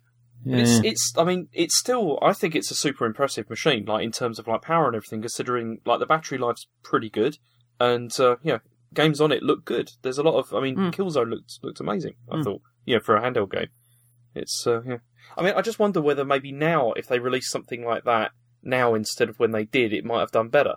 Because when they released it, everyone was still kind of in the thrall of like smartphone games, which that seems to have died off a bit now. They might have had more luck. Yeah, it's like considering the Switch, it seems to be enjoying a lot of success. It's like, look, here's all these indie games that you can play on the move. Like, Vita did kind of do that first. It was, as you say, I think everyone was enamoured with smartphone stuff. So it was maybe a little bit early. I mean, obviously, the whole thing with the Switch is you can also play on the telly, but I don't know. But Neon Chrome, it's free and it's pretty good. In terms of Switch stuff, like, how often are you guys playing handheld versus docked these days? It's about 50-50 still, I think. Same here. Okay. I mean, we're always playing on the telly because of Harry, but I still stick it on the telly every now and then. Yeah, like, I mean, we never argue over who's using the TV, but if I can easily not use it, I'll be like, all right, there you go, you have it. Like, that's not, it's nice to have that option, definitely. I wonder what I'm going to do with Rocket League, Yeah. If I'm going to... I probably will play that on the PS4 still. Well, you're going to get on Switch and you'll play handheld on Switch, and then when it comes to wanting to play it online, you'll go over to PS4. But see, that's the thing, because I was thinking about this. Like, do you guys still play a lot of Mario Kart? God, every day. I mean, like online, yeah. Yeah. No. I told you before. I never really played Mario Kart online. It was always the single player stuff because it's always local multiplayer for me. Just playing with Harry. No, because it just seems to me. It seems like it kind of went a bit quiet. Like it came out and then it's obviously done well, but then people didn't seem to be playing it so much online. But yeah, I know what you're saying. We used to play it quite often online, but that did die a death. But it was never really an online game for me. I never really played it online, so which I know sounds mad for some people because that's all they play on it. But it was that, it's the random nature of Mario Kart that it just doesn't make for the best online experience for me. Yeah, know what I mean. What else? There's been a Steam sale and questionable decisions have been made. So they've announced that new, not Assassin's Creed, the Pirates one, but it looks like you don't even get off the boat at any point. Skull and Bones. Skull and Bones. Yeah, that's the one. So I'm a bit upset about that. So I bought Black Flag again on the PC this time. Because previously... How much was it, Sean? Was it like about 50p or something? No, it was like, I don't know, £6 or something. Okay. And because I've got the Wii U version, which... not the most stable frame rate. Looks pretty good for a Wii U game, but it's fine. But I remember, in terms of specifics, I remembered very little of it. I was like, yeah, do you know what? I'll play that again in fancy graphics. I still like it, man. And this is after. So this is off the back of trying again with Rogue, which was the next sort of boat focused one they did, and I just couldn't get on with it. It was just I don't know if it was just the mission I was at when I loaded Rogue back up, where it was like a stealth boat bit, which, Black Flag's got one or two of those, and there's shit in that as well, but I was just like, I don't care, I'm not doing this. With Rogue, it's not as cool, because it's, set sort of around the Arctic, so it's not pirates, it's just a load of miserable fellas. Everything's grey and dead. The main character's not remotely likeable. He's got a terrible Irish accent, whereas in Black Flag he's got a terrible Welsh accent instead, which is somehow less offensive to me anyway. And I don't as I mentioned before, I don't like Assassin's Creed, and I've tried with so many Assassin's Creed games, and they always just feel like it right off the bat. There's always feels like really excessive hand holding, too many cutscenes interrupting me just trying to have fun. And there's plenty to do, but it always just feels like a fucking tedious checklist. Whereas, for whatever reason, possibly because it dials down the actual assassin stuff in favour of pirate stuff, feels like an actual playground, like an actual, it's an area full of opportunities of things to do rather than things I feel like I have to do. If that makes sense. I don't know. I like the tone of it, and it's enough to allow me to get on board with the things that presumably everyone else enjoys about the other Assassin's Creed games. But what's the mixture between boat stuff and non-boat stuff? You start off obviously it takes a while before you get your own boat, but even then it gives you the opportunity to fuck around with other people's and sail about, and it immediately starts off with you're having a fight with other boats. And then there's a bit where you chase a man. The story is really weird. The way it starts is you assassinate an assassin, right? Who, as far as you're concerned, just is an assassin. And I'm like, hang on, assassins are the good guys. What's going on here? But then it turns out he was going to betray, he was betraying the assassins. So he was a bad assassin. But then it turns out you are actually a descendant of an assassin. So you are an assassin. And it's yeah, but that doesn't get him off the hook for killing someone in cold blood who he thought was an assassin. That sounds like way too many twists. It's like the fact that he turned out to be a bad one doesn't that's not. I don't know. I just find that really odd. You put morals into a Ubisoft game there. You should just drop it. Exactly. I like it. I'm just looking forward to playing more of it again. James, did you play Black Flag? Because I know that you're a bit of an Assassin's Creed fan. Well, as I said, I am an Assassin's Creed fan who's only ever played 3 of the games, but I own them all. Pretty much. That's me. I fucking hate them, and yet I own most of them. What's that about? Yeah. The last one I played Brotherhood, which was brilliant. I really actually liked that a lot.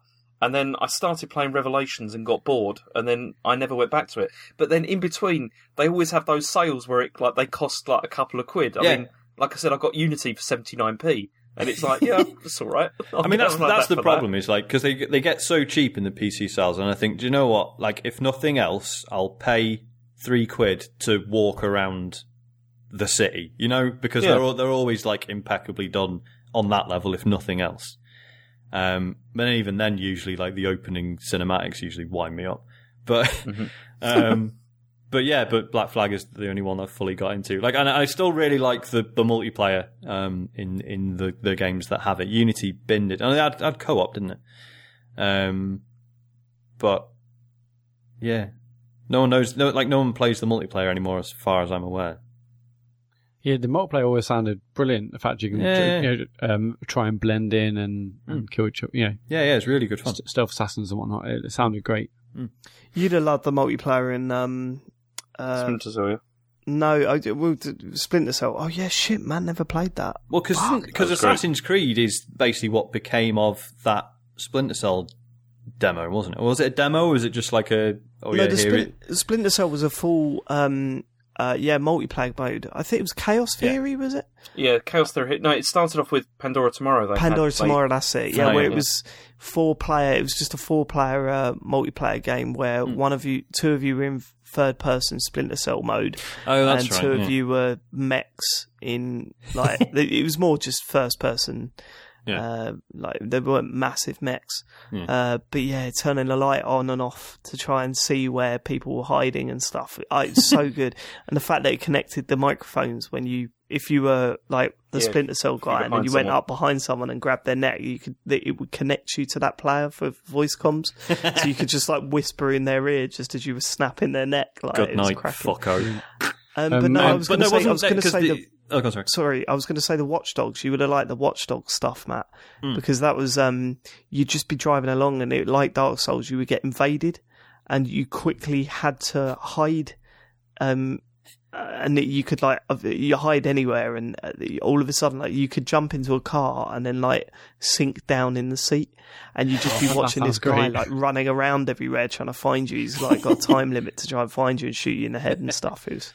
The really sequel had all that as well. Because a lot of this week, Ubisoft said that they're accepting pitches for a new Splinter Cell game. Okay, so I was going to say, because a lot of this came from that aborted Splinter Cell game where Sam Fisher was a tramp, right? And it was all this like social camouflage stuff, and then that sort of fed into Assassin's Creed and a bit into Watch Dogs and stuff. And so yeah, it's interesting. Have you seen they're adding like co-op to Watch Dogs 2, by the way? Really? Yeah, they just dropped that out of nowhere today, I think. I'll probably buy that. Be done with that, because I don't think it did that well, did it? Sounds-wise. Which is a shame, because it fixed a lot of the things that I hated the sound of about the first one. It was actually a good game. I really enjoyed it. I played, because they did that demo on the PS4 where it was like you got to just play it for 2 hours. That's right, yeah. Enjoyed myself. You Game of the Year, you put that forward for James. Yeah. It was a bad year, 2016. Don't know, tights. Yeah. That's Overwatch, right? Yeah. Last one, quickly. Another game I bought because I wanted a racing game where you slide really fast around the corners, and someone, I forget who it was, sorry for listening to this, recommended Split Second. I was like, yeah, that was a fucking good game. Played it. I think I played it on the 360 back in the day, and again, Blur was better. Yeah, no, but you can't get that on Steam for £3.79 or whatever it was. So again, you didn't go for Juiced then? No, I didn't go. Not this time. No. What is your obsession with Juiced? Every episode. Honestly, the Juiced cast. Drink. Ease on the juice. Did they mention it on Glixel once? A Split Second. It's a really interesting one to go back to. So, as you may be aware, this was from Black Rock Studio, who made this, and they made Pure, which was the sort of ATV racing game, and that was wicked. And then Disney had a bit of a change of heart and shut them down, and then just made mobile games for a bit. It's really good. It still looks brilliant. Like, compared to, for example, Burnout Paradise, which is still amazing, but visually doesn't look as good as you remember. Like, this still looks really nice. Is Split Second the one where the tracks were changing, or was that Blur? Yes. So it did blow up, yeah. So you build up energy, power, whatever, by doing drifts or drafting behind people or jumps or whatever. And then once it builds up to like a certain level, you can trigger events on the track, which then ideally bash your opponents about. Sometimes it'll just be like a truck just sort of pulls into the middle of the road and knocks people. Sometimes like things just some barrels explode or whatever. It's weird. Like, that was just cool at the time because it was a bit of a spectacle and it was quite fun. Like, in hindsight, it's very imprecise. Like, it'll flash up Like if your bar's charged up and there are some guys in front of you, a little icon will appear, which is basically press A now, set off a thing, it'll probably hit them. But it just does or doesn't, and it doesn't feel like you have enough control over that. So like in hindsight, it makes like the item system in Mario Kart seem pretty good by comparison. If that feels like a more controllable system. But yeah, just in terms of sheer spectacle and just really fun sliding around as fast as you can and making things blow up. And, if you charge your bar all the way up, you can then trigger these like much bigger events where like a plane fucking crashes into the course and then like changes the layout of the course for the next few laps or whatever. Yeah, really good fun. But is it as fun as Trackmania Turbo? No. Of course not. Game of the year. So good. Yep. So good. Right, let's do some emails and tweets and get out of here. Doing all right for time, man. This is No, relatively speaking. This Let's do some emails. We've been recording for 2 hours. Yeah, no. Normally we're about 2.5 hours by this point, and it's like, oh, should we just not bother? Should we just go? You're forgetting the normal shows are about 2 hours long, maybe 2 hours 10 minutes long. Okay. Yeah, after you edit stuff out. Oh, yeah. Cut the fat out. Oh, it's only racism, half an hour left. Yeah. Go on. Okay, David Baptiste says, 2 questions, taking the piss. Now that Glixel is closing, where will James get his opinions from? Again, as I addressed earlier, I don't know. I mean, I don't know. Next week's show is going to be interesting. Yeah.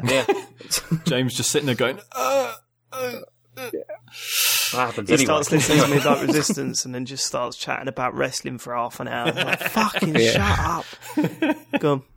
Question 2, are any of the TCGS watching Twin Peaks? To make it video game related, do any of TCGS have thoughts on the Twin Peaks aping Deadly Premonition or its creator, Swery?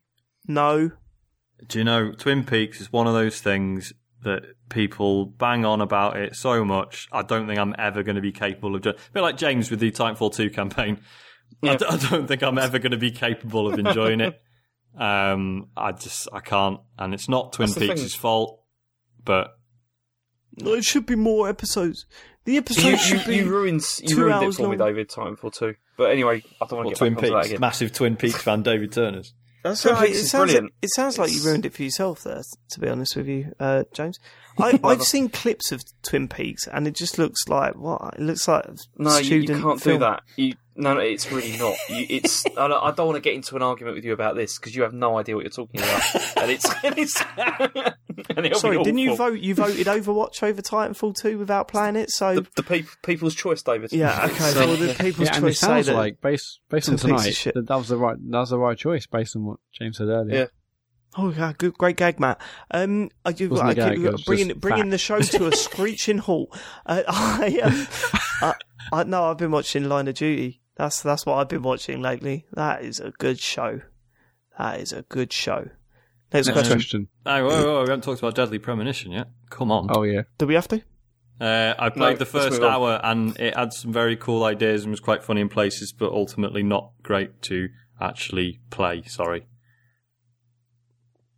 Okay, next question.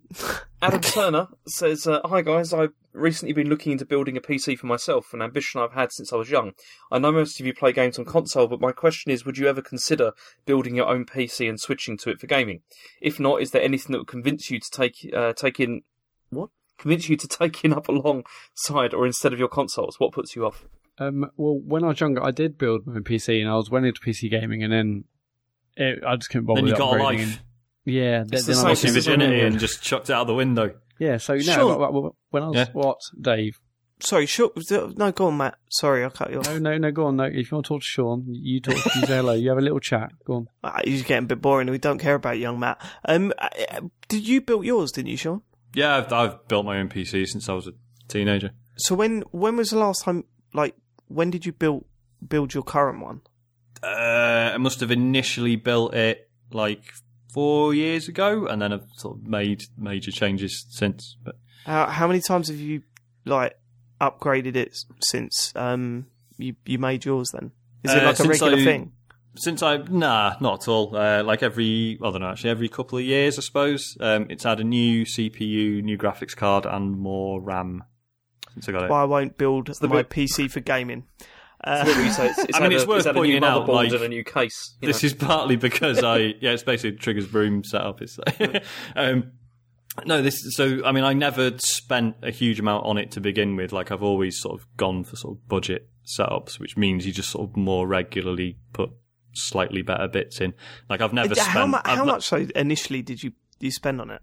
I'm not trying to take the piss. It must have only been about 500 quid, something like that, which I know when compared to consoles is steep, but when you consider everything else I use it for, obviously podcast editing and stuff, I think that's fairly reasonable. But yeah. See, I was like Matt, I used to do the same thing. I used to build them. It was the game that stopped me doing that was...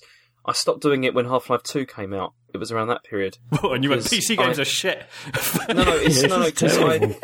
Because I'd been building my own machines for a long time, and like Matt, I was really into PC gaming. I spent most of my time on PC. But then I had like this graphics card that was like a Radeon, and Half-Life 2 came out, and I bought this card because it was supposed to be like really good for this. And there was a glitch with it where it was like it used to just stutter all the time, and it was just with this particular card, and it didn't get fixed for ages. And it was at that point I was just like, yeah, forget this. I've just had enough. There's still an element of that, right? Because I am that one guy who really liked Lost Planet 2, and I have the Steam version. And a mate of mine bought it in the Steam sale, and he texted me, he's like, "Yeah, I bought Lost Planet 2. Let's fucking play Lost Planet 2 again." I was like, "Yes, let's do that." Downloaded it again, ran it, don't work.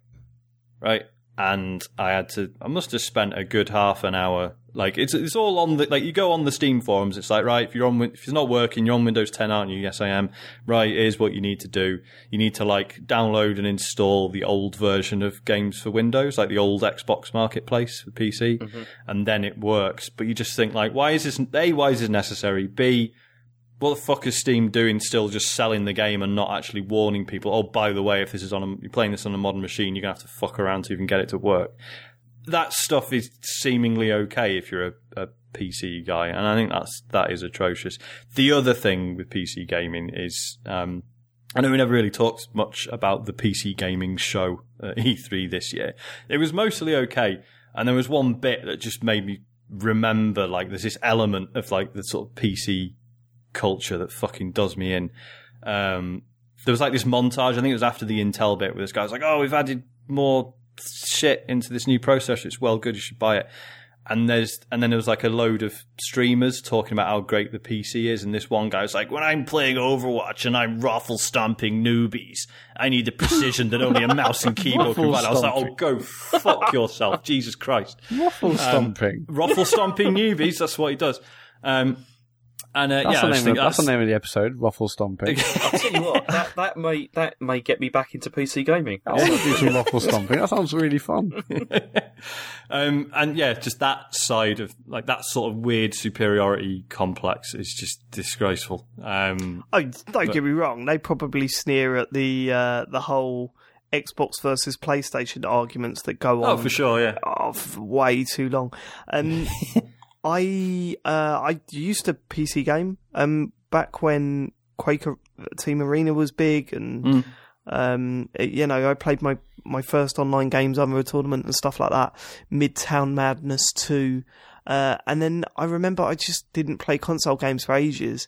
I can't remember if the timeline's right. I think it is. And then I got an N64, and I was like, this is just so easy to use. And I don't have to remember back then as well. Your PC was probably in your back room, or in your, in I don't know. James probably had a study, but for me it was a very open, where everyone was walking about.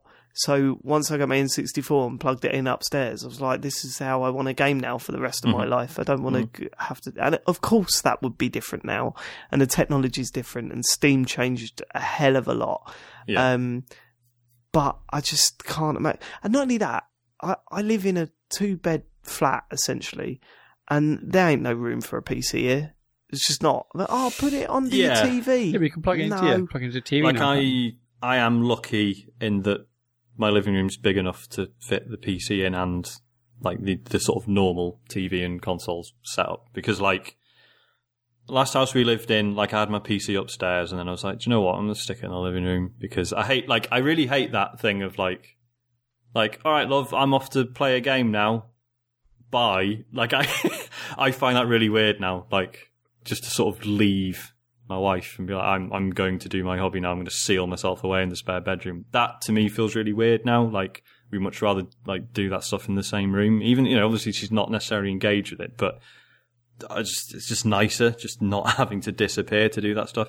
But again, that's part of this, you know, this, it's sort of slowly becoming more acceptable, certainly more common to have a PC in the living room. And, you know, with the advent of Steam Big Picture mode, which is really nice, by the way, and probably my favourite interface, like more so than the PS4 dashboard or whatever. So that's a thing that's been like a slow shift, and you know, more and more PC games having controller support as well. Like I don't think I would still play PC games if they all required me to sit at a desk with a keyboard and mouse. Like I only really play PC games that I can play with a controller on a couch. So, but yeah, no, I've just got no interest. It just seems like too much effort. I'd rather just stick. Yeah, and it is. Like, although it's still saying that, it's not that simple on consoles anymore. The amount of times I've sat down with a mate and said, okay, should we play some Rocket League? Yeah, fine. Oh, there's an update. Yeah. Okay, now it's initiating, now it's installing, and it's like, I mean, God. The antidote to that has been the Switch, hasn't it? Like, the speed at which you can get into a game on that is ridiculous. And like I've said before, you know, I've got like fun little indie games on the PC, but I'm just like, yeah, but it'll take me as long to fucking turn the thing on. Like, it's... When you press the on button, it's like, oh, Jesus. So, yeah. Don't know, it's a weird time for the PC, I think. Well, they made that big push to try and bring these Steam boxes out, and that went quiet very quickly. That's not really worked, has it? Yeah. I mean, they're all well expensive. Yeah. Like, if you want to compete with consoles, they've got to be, like, at least nearly the same price. That's part of the reason why I like the whole Xbox S and X and the PS4 and PS4 Pro decision. It's kind of like, I know you're saying, we're not getting a new generation of consoles, but at the same time, you want the power, you got the option there to spend more money and get a more powerful console. But you don't have to. You could just get the older one. It plays all the games still, but just not as... Yeah, it's just like the Mega Drive and the 32X. You know, you didn't have to buy it. It's exactly the same as that. It's exactly the same. Okay, next question. Strangely, this kind of goes into the same conversation. So this is from John. He says, evening all. It seems to me that Xbox and PlayStation are in an arms race to build a mid-level, well-priced gaming PC for the masses. Xbox look like they have a clearer strategy with the backwards compatibility model, helping people build a cross-generational library. Why do you think Sony refused to engage in a similar way? Aside from the stock answer, they are winning. As a side note, I love that with the Switch, Nintendo has shown there is a market for a genuine console experience, which isn't just PC Lite. That's it. That's from John. I think they put their eggs in one basket, and that was streamed games. And I do think they're regretting it a bit. I could be wrong because they are winning, as you say, but I think they focus so strongly on game streaming as a service that they fell behind with that whole backwards compatible and building up the library stuff. How is PlayStation now going? Is it still... I mean, it is obviously still going, but do they add new stuff all the time, or is it stagnant? What was weird was that they changed it, didn't they? So the initial idea was, hey, you don't need a PlayStation to play PlayStation games. You can play it on your telly. And then they changed everything so that you can't do that anymore. Yeah, because it only works... It works through PC and PS4 now, doesn't it? Yeah, because it doesn't even work on Vita anymore, which is annoying. But yeah. Yeah, so I don't know if it's the future, but when it was announced, we all agreed that was going to be the future. So maybe it's not the future. Maybe what Xbox is doing is, and Sony kind of missed the boat a little bit. I don't know what they're going to do next. It felt like Sony we're too far in the future with the whole streaming thing, and we're not there yet. And yet, Microsoft's have doing the work. I don't know if we'll ever be there, Matt. I genuinely don't. We might not be. I mean, even if we did have super fast internet, it's just nice to be able to download the games which we can do on you can even do it on Xbox Game Pass, but obviously if you got the discs you can play them on using backwards compatibility on Xbox as well. But it's just that's easier. So even if you had super fast internet, I would still much rather do that. But it feels like Microsoft are putting the work in and generally are creating a library of games that you've owned in the past, where Sony are just ignoring that. And I think it might bite them in the arse later, but I guess we'll see. But yeah, that's the interesting one to see if it changes in the future, because we all know that Microsoft are behind at the moment. But once you start building up that trust from consumers saying, "Hey, I'm buying a game for Xbox. I know that I'm going to be able to play this in years to come on whatever console they bring out." That could be a big deciding factor in 10 years. It's cool in that, but I can't say. I mean, it's nice when they say, "Oh wow, Skate is now available," and I might download Skate and play it for half an hour. But I'm not really focused about that. In all honesty, I mean, it's a nice idea, but I'm not really bothered about it. No, personally. That's fair. Okay, cool. Okay, we've got tweets. Stuart Baker says, "How's Matt feeling after predicting the greatest E3 ever, only for it to turn out rather average? Is he worried next year's will turn out great?" Yeah, next year's going to be banger. They'll probably have a new Halo. Last of Us 2. Me and David will be there. You guys will be in LA. Yeah, Half-Life 3. Next year's will be good. Half-Life 3 definitely announced. Yeah, I can't wait to see the trailer. Yeah, exclusive to Switch. Switch 2. Yeah, I mean, this year's wasn't great, so next year's it will probably be great, and I'm dreading it already. Next question. Okay, Ada Black says, "Do you think the next Rainbow Six will get a campaign?" Well, there was that campaign that was doing the rounds for ages. That looks before. so good as well, but that basically got scrapped, or some of the stuff got put into Rainbow Six Siege. But yeah, that E3 demo, whatever it was, looked amazing. Which was obviously heavily, bullshit. Like even if you go back and look at I think I've mentioned it before, but if you go back and look at the Rainbow Six Siege, I remember watching that gameplay demo footage at E3, and there's like no way in a million years will it ever be like this. And fair play to him. You could shoot through walls, and I think with the right team, there's an element of it that will look similar. But yeah, the way funniest it's is looking at how the hostage acts in that gameplay video compared to what it really acts like. It's really funny. What a huge downgrade. But who cares? I'm going to say yes. Next question. Okay. Capone says E3 2018 predictions. Question mark. Well, I'm glad you've asked, Capone. How? No, let's move on. Next week. Okay.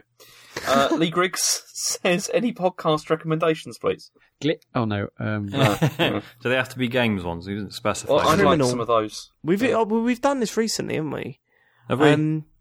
Yeah, I think so. Criminal, I said you should definitely download. That is an excellent podcast. Genuinely, just bite-sized 30-minute stories involving crime, and it's not a mystery. It's not a running, story. It's just little bite-sized stories about a crime, and some of them are absolutely unbelievable, and they're just so good. Criminal is well worth listening to. Going back and listening to them. There's not been a duffer really. Well, there's been one, but some people like it. Dog. Yeah, I didn't really get on with that.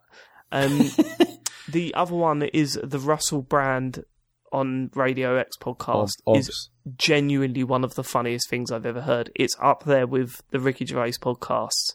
At the moment, the one that I listened to today from Sunday was just incredible. It was I had to pause it 4 or 5 times because I was like laughing too hard. It's just so good. I mean, he obviously did like Radio 2 and stuff like back many years ago, but they've only done a few of these back on Radio X, and after 2 episodes, they're back in the swing of things. So, the connection between him and Matt are just amazing. It's just, let me explain that as well, because some people you say Russell Brand to, and they turn their nose up, and totally understandable. I'm not having a pop at you. Like, I don't like Russell Brand's stand-up comedy. I don't like Russell Brand on telly. I don't like it when he goes off on one of those political rants. That's why the radio show is so good, because he's got a long-running mate with him that he does the show with, who constantly digs him out for his bullshit. Constantly. That's what makes it so good. Matt Morgan is the best. Yeah. And they've been talking video games a lot recently. Yeah. It seems every week the, now they're chatting about... the voice actor who did Geralt's voice from on the Witcher games. They had him on. Yeah, they talk about the Assassin's Creed games. They got him to say in Geralt's voice, "My Willie just did a burp." Yeah. It's quite funny. They've been talking about Black Flag for a while this week. Oh, yeah. Sean, so you should be all over that. Oh, have they? Okay, I haven't listened to all of it this week, but yeah. I'm listening to My Dad Wrote a Porno still. Series 1 wasn't incredible, but it's brilliant every single week now, so it's well worth listening to. I really fell off of that hard. Yeah, you should get back on it. It's every week it's amazing, and I'm definitely having to pause it to laugh, because it's just the problem it's so ridiculous. Like when the moment I dropped off of it, they would read a bit of that. So if you've not heard it, it's there's this guy whose dad writes erotic novels, really bad erotic novels, and he reads the stories out to his mates, and they analyse it and stuff. And when I first heard it, I thought this was really funny, but then it really started to grate. It was like they would stop him constantly and overanalyze every word, and it just got to a point where it's like, you don't have to constantly jump in. Sometimes the source material is funny in its own right. You don't need to. I in the series 1, I did sort of bounce off it, and I didn't actually finish series 1, but I started again from series 2, and it's brilliant and actually I think it's funny when they do jump in now, and so I mean that's the sort of cadence of the show. I'm used to that rhythm of he'll say a few things or a few words literally, and then they'll say. I mean, at times this series particularly, it feels so Ricky Gervais in many respects, especially when one of the guys laugh. And the way they'll like that laugh will burst out of one of them, and they'll be like, "Fuck off!" It just sounds exactly like Gervais did on the XFM shows and stuff. Talking to Cole Pilkington. I think it's well worth listening to. You're still listening to it, aren't you, James? Yeah. I'm still listening to it. It's good. It's good. Yeah. Well, good. I like a couple of obvious ones. 99% Invisible, which is just about design, which ends up being like a really broad subject. They sometimes mention computer games. I know you like those, but they do it in a really good way. Like it's never like, hey, this is the computer games episode. Did you know games are worth billions of dollars? $1 billion industry. Yeah. It's none of that. It's just like, here's an episode about Kowloon Walled City and how weird that was, and oh, by the way, they recreated it in a Call of Duty game. Here's the guys who did that. Let's chat with them. Or there's an episode about how when you're watching, a playback of a sports game. There you go. That's the term. How a lot of the sound effects are put in afterwards, like they're made up. And then again, they're like, right, and let's talk to some of the people who do the sound design for the Madden games, because they have to do that, and the sort of techniques they use. So that they sort of fold those things in really nicely without it being like, like I say, that sort of patronising, hello, it is the video games episode. That's cool. What else? Imaginary Worlds, that's just about nerd shit. Again, games come up occasionally, but there's all sorts of stuff in there. The Allusionist with an A, it's all about language and stuff. Pretty interesting. Once listened to a load of that when I had a water infection. I was off my face on painkillers in the bath. Good time. Song Exploder. Did you have to be off your face to enjoy it? Or? No, it's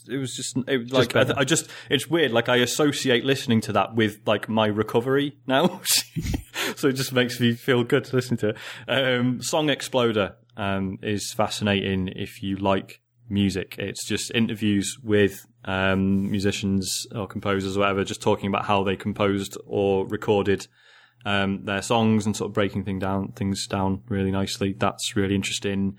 And the KCRW Good Food Show, which is just a really interesting podcast about food. Each of these games, definitely. Obviously, Resident Evil 4 has had a few re-releases since then, so so Cane and Rinse at half speed is a recommended. Chat very good's good.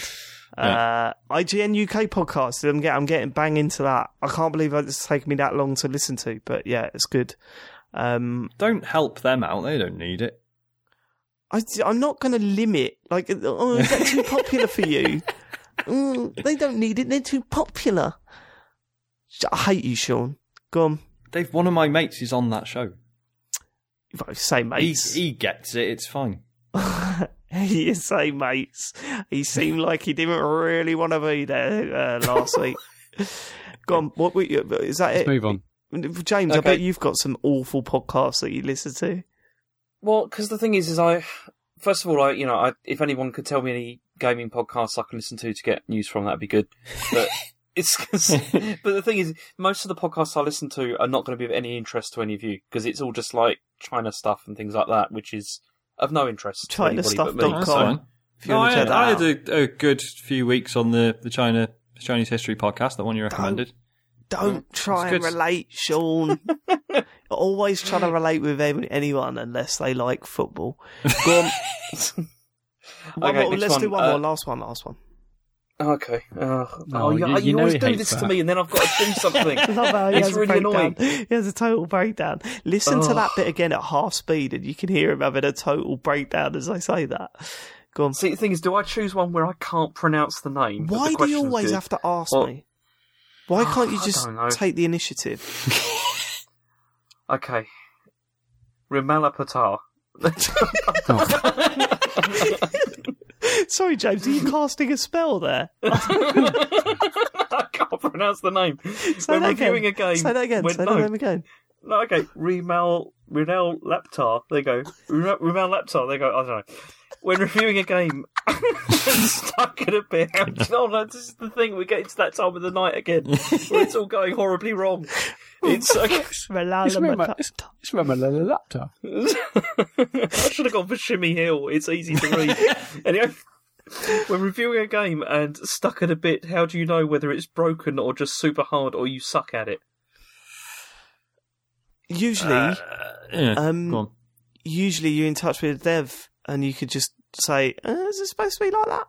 And for Toby and the Secret Mind, just as I was entering a bit of the game, I had an email from the dev saying, people have been pointing out this problem and it is a problem. Here's a way around it.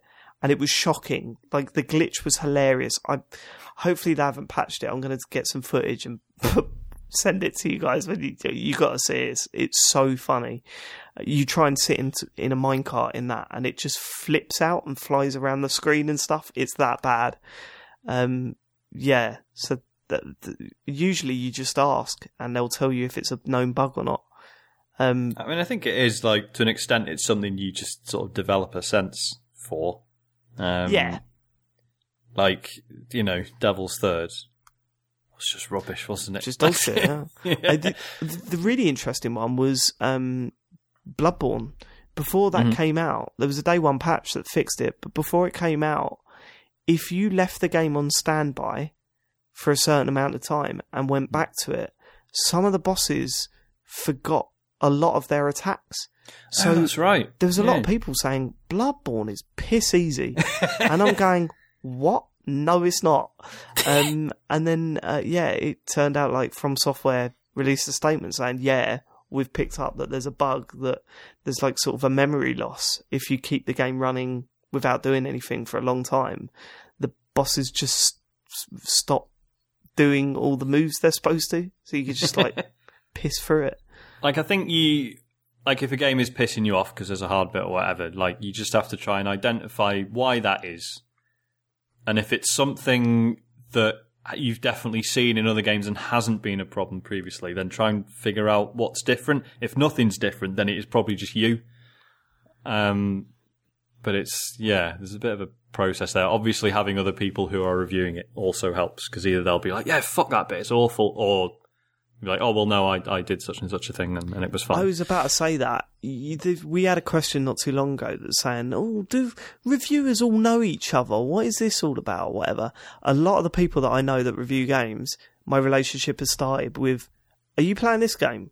Are you at this bit here? Where are you at? That's been the conversation. Yeah. The icebreaker. Yeah. Yeah. And So it's that not helps. like, it's not like there's a fucking secret cabal of reviewers. I mean, I think there is a Facebook group, and I think I was in it, and I've now left because I wasn't kicked out. It was just, You've been well, it was just coming up on my feed occasionally. Oh, is everyone reviewing this? No, I'm not. Fuck off.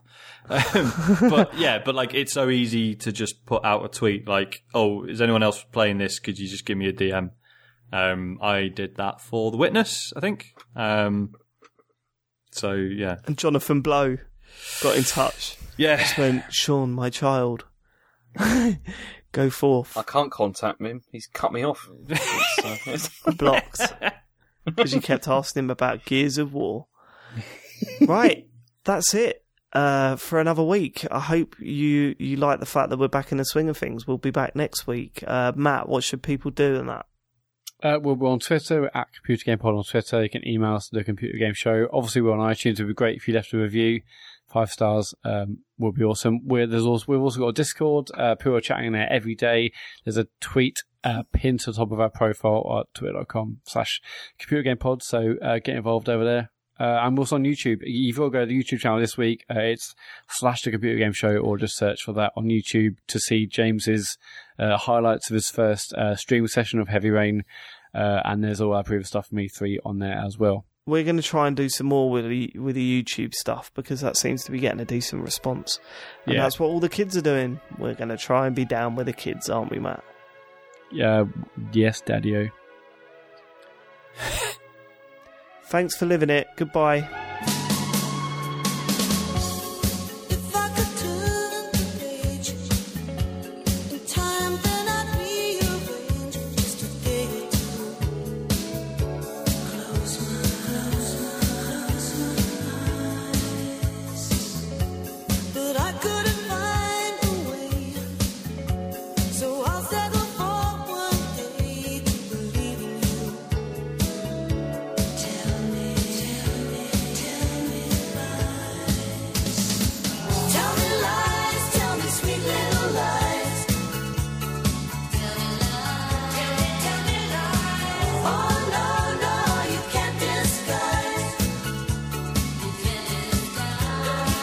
Dave, that whole thing with Heavy Rain, right?